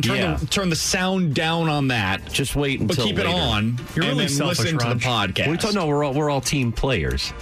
Go back and listen to all the podcasts starting at 6. Great point. All the interviews. Subscribe, rate, and review them as well. You should probably do all of that. There's nothing good on TV anyway. Download constantly. Game of Thrones is over. By the way, Chris Ranji is in studio from Fastlane. We're crossing things over. Fumbling around trying to find his mic and everything. Everything's good over here, guys. Don't take it personal.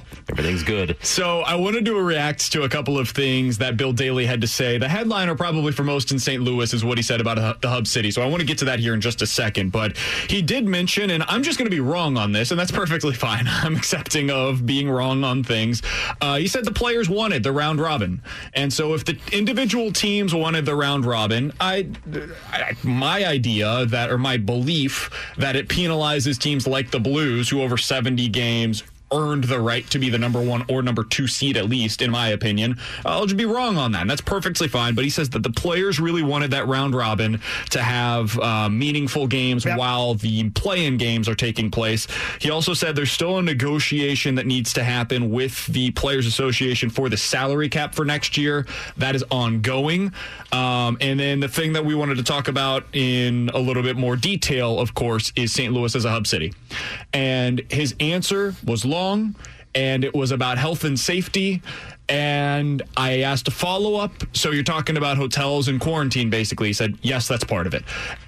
My takeaway from it, if I'm reading between the lines, and you can tell me if you agreed with this, Jamie, was basically he was saying it's not about like the COVID situation in St. Louis. It's about when we get there as a league, how do we then put on what is about to happen? How do we then make sure that we have enough rinks, enough ice to be able to put on what is going to be the postseason, what is going to be the playoffs here? Also, where are we quarantining these players? Do you have the hotel capacity? Is there the ability to make sure that all of this goes without a hitch? Do you have the transportation to and from those hotels to the rinks? Can we make sure that everything is safe if and when we resume this play in your city? Apparently, according to the NHL, St. Louis didn't meet that criteria, as well as certain other cities, and there are 10 of them that they have decided are meeting it better. Yeah, okay, so first of all, the rinks aren't a problem. With all the facilities that St. Louis has available now, specifically St. Louis Ice Center, Centene Center, they meet the criteria tenfold. It's easy. It's a no-brainer. Do they have enough of them? Trust me, there's tons of ice available. Okay. I'm asking because he said you can get half of the playoffs done in 30 days, which was interesting to me. That means you're going to have multiple games going on in an indivial city. Well, it also feels like you got to know the vicinity of where those rinks are at and transportation-wise, too. In that area, you have the Centene Ice Center, you have the Recplex, you have the Mills former practice rink for the St. Louis Blues. You also have the Family Arena that could come into play, too. And those are, let's see, 3, 4, 5, 6, 7 ice sheets within 15 minutes proximity. So that's pretty good. And if you want to extend it by, I don't know, another 10 minutes, you have a brand new facility out in Chesterfield, the Maryville Hockey Center out there that has 2 full sheets as well. Yeah, and I'm not saying anything of what you're saying is wrong. I'm just trying to legitimately come through of what Bill Daly is well, suggesting. Where I'm headed here with this is that Bill Daly, I think the snag was secluding the players from general population. Because St. Louis, the way they're set up, the only thing he could do is try to take over the Hollywood Casino that would be right there, right next to it. But even that, I don't know if we're talking 12 teams here with significant others and all that stuff and team personnel. And I don't think there's enough there to house everybody safely. Do they want it? I'm really not sure how they want to do this, but I don't know if you guys have an idea. Do they want to have everybody within a couple of hotels? Are they trying to do that, or are they trying to make sure that it's like,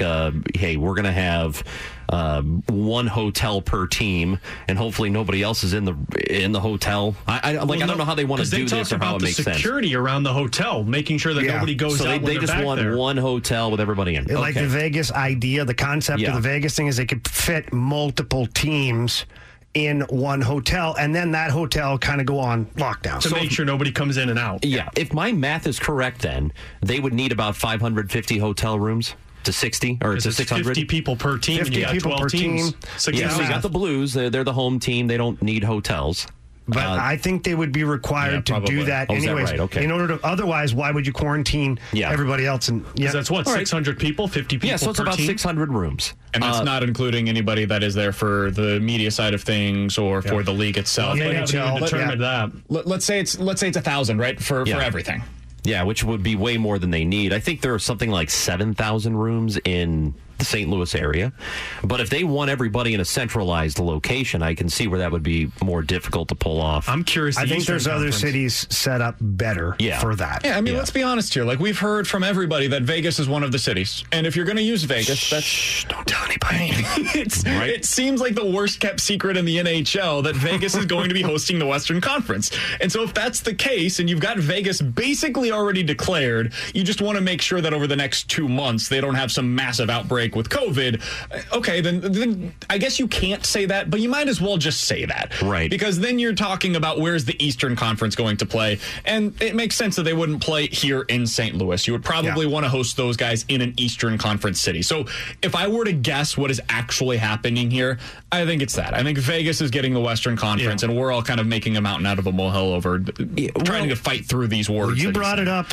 I agree, but I'm trying to explain it to St. Louis, but I think that's it. I think the guy who starts the fight can't be the peacekeeper, too. He can back out. Actually, you can. I've seen it happen. That's Ron's life story from a friend.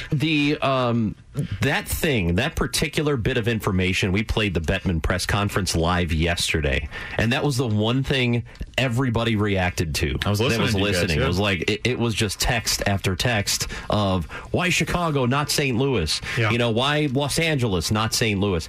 And look, I'm not insulted by it, and I don't think we should be insulted. Are you? Yeah. See, now you're just trying to start something. No, I'm not. I'm insulted by it. I was pissed, actually, I almost went at Bill Daly when he said that, but then I was like, you know what? I kind of see his point. Sometimes our vision gets blurred because we have so much pride and we think we're doing such a great job here. Right. But yeah, to your point, Vegas probably equipped better. Yeah. Toronto, New York City even probably equipped better, even though their COVID was off the charts for a while. But we got some runway here. Well, look at it this way. We could make it happen if we wanted to here in St. Louis. But if you're the league, aren't you going to pick the place that it's easiest to make it happen? Of course, yeah. St. Louis we could do it, but I feel like there are a lot of things we would have to make happen in order because financially you have to think NHL wise. They're not spending as much money for transportation because the rink's right there next to the hotel, whatever they're at. So it just makes financial sense. Everything's already difficult enough. Yeah. Let's just find the easiest location for all of this to happen. That's not as fun. Playoffs are coming back soon. We watched it all, and we enjoyed it last year. 101 ESPN presents Play Gloria, the St. Louis Blues run to the Cup each and every Thursday night. You can hear a replay of 2 classic games from the Blues' historic run to the Cup. Relive those games with added insight and behind-the-scenes commentary from Chris Kerber, Joey Vitale, and Alex Ferrario. Thursday night, Blues versus Bruins Game 2. Friday night, Blues versus Bruins Game 4. Pre-game at 6. Play-by-play at 7. It is Play Gloria, the St. Louis Blues run to the Cup, and it is brought to you by Mitsubishi Electric Cooling and Heating. Ron, what's coming up on the Fast Lane, bud? Guys, while the NHL seems to have some stuff figured out, Major League Baseball, what in the Sam hell's going on around here? We'll talk about it next on the Fast Lane, 101 ESPN. You have been listening to the Ribs and BK podcast on 101 ESPN.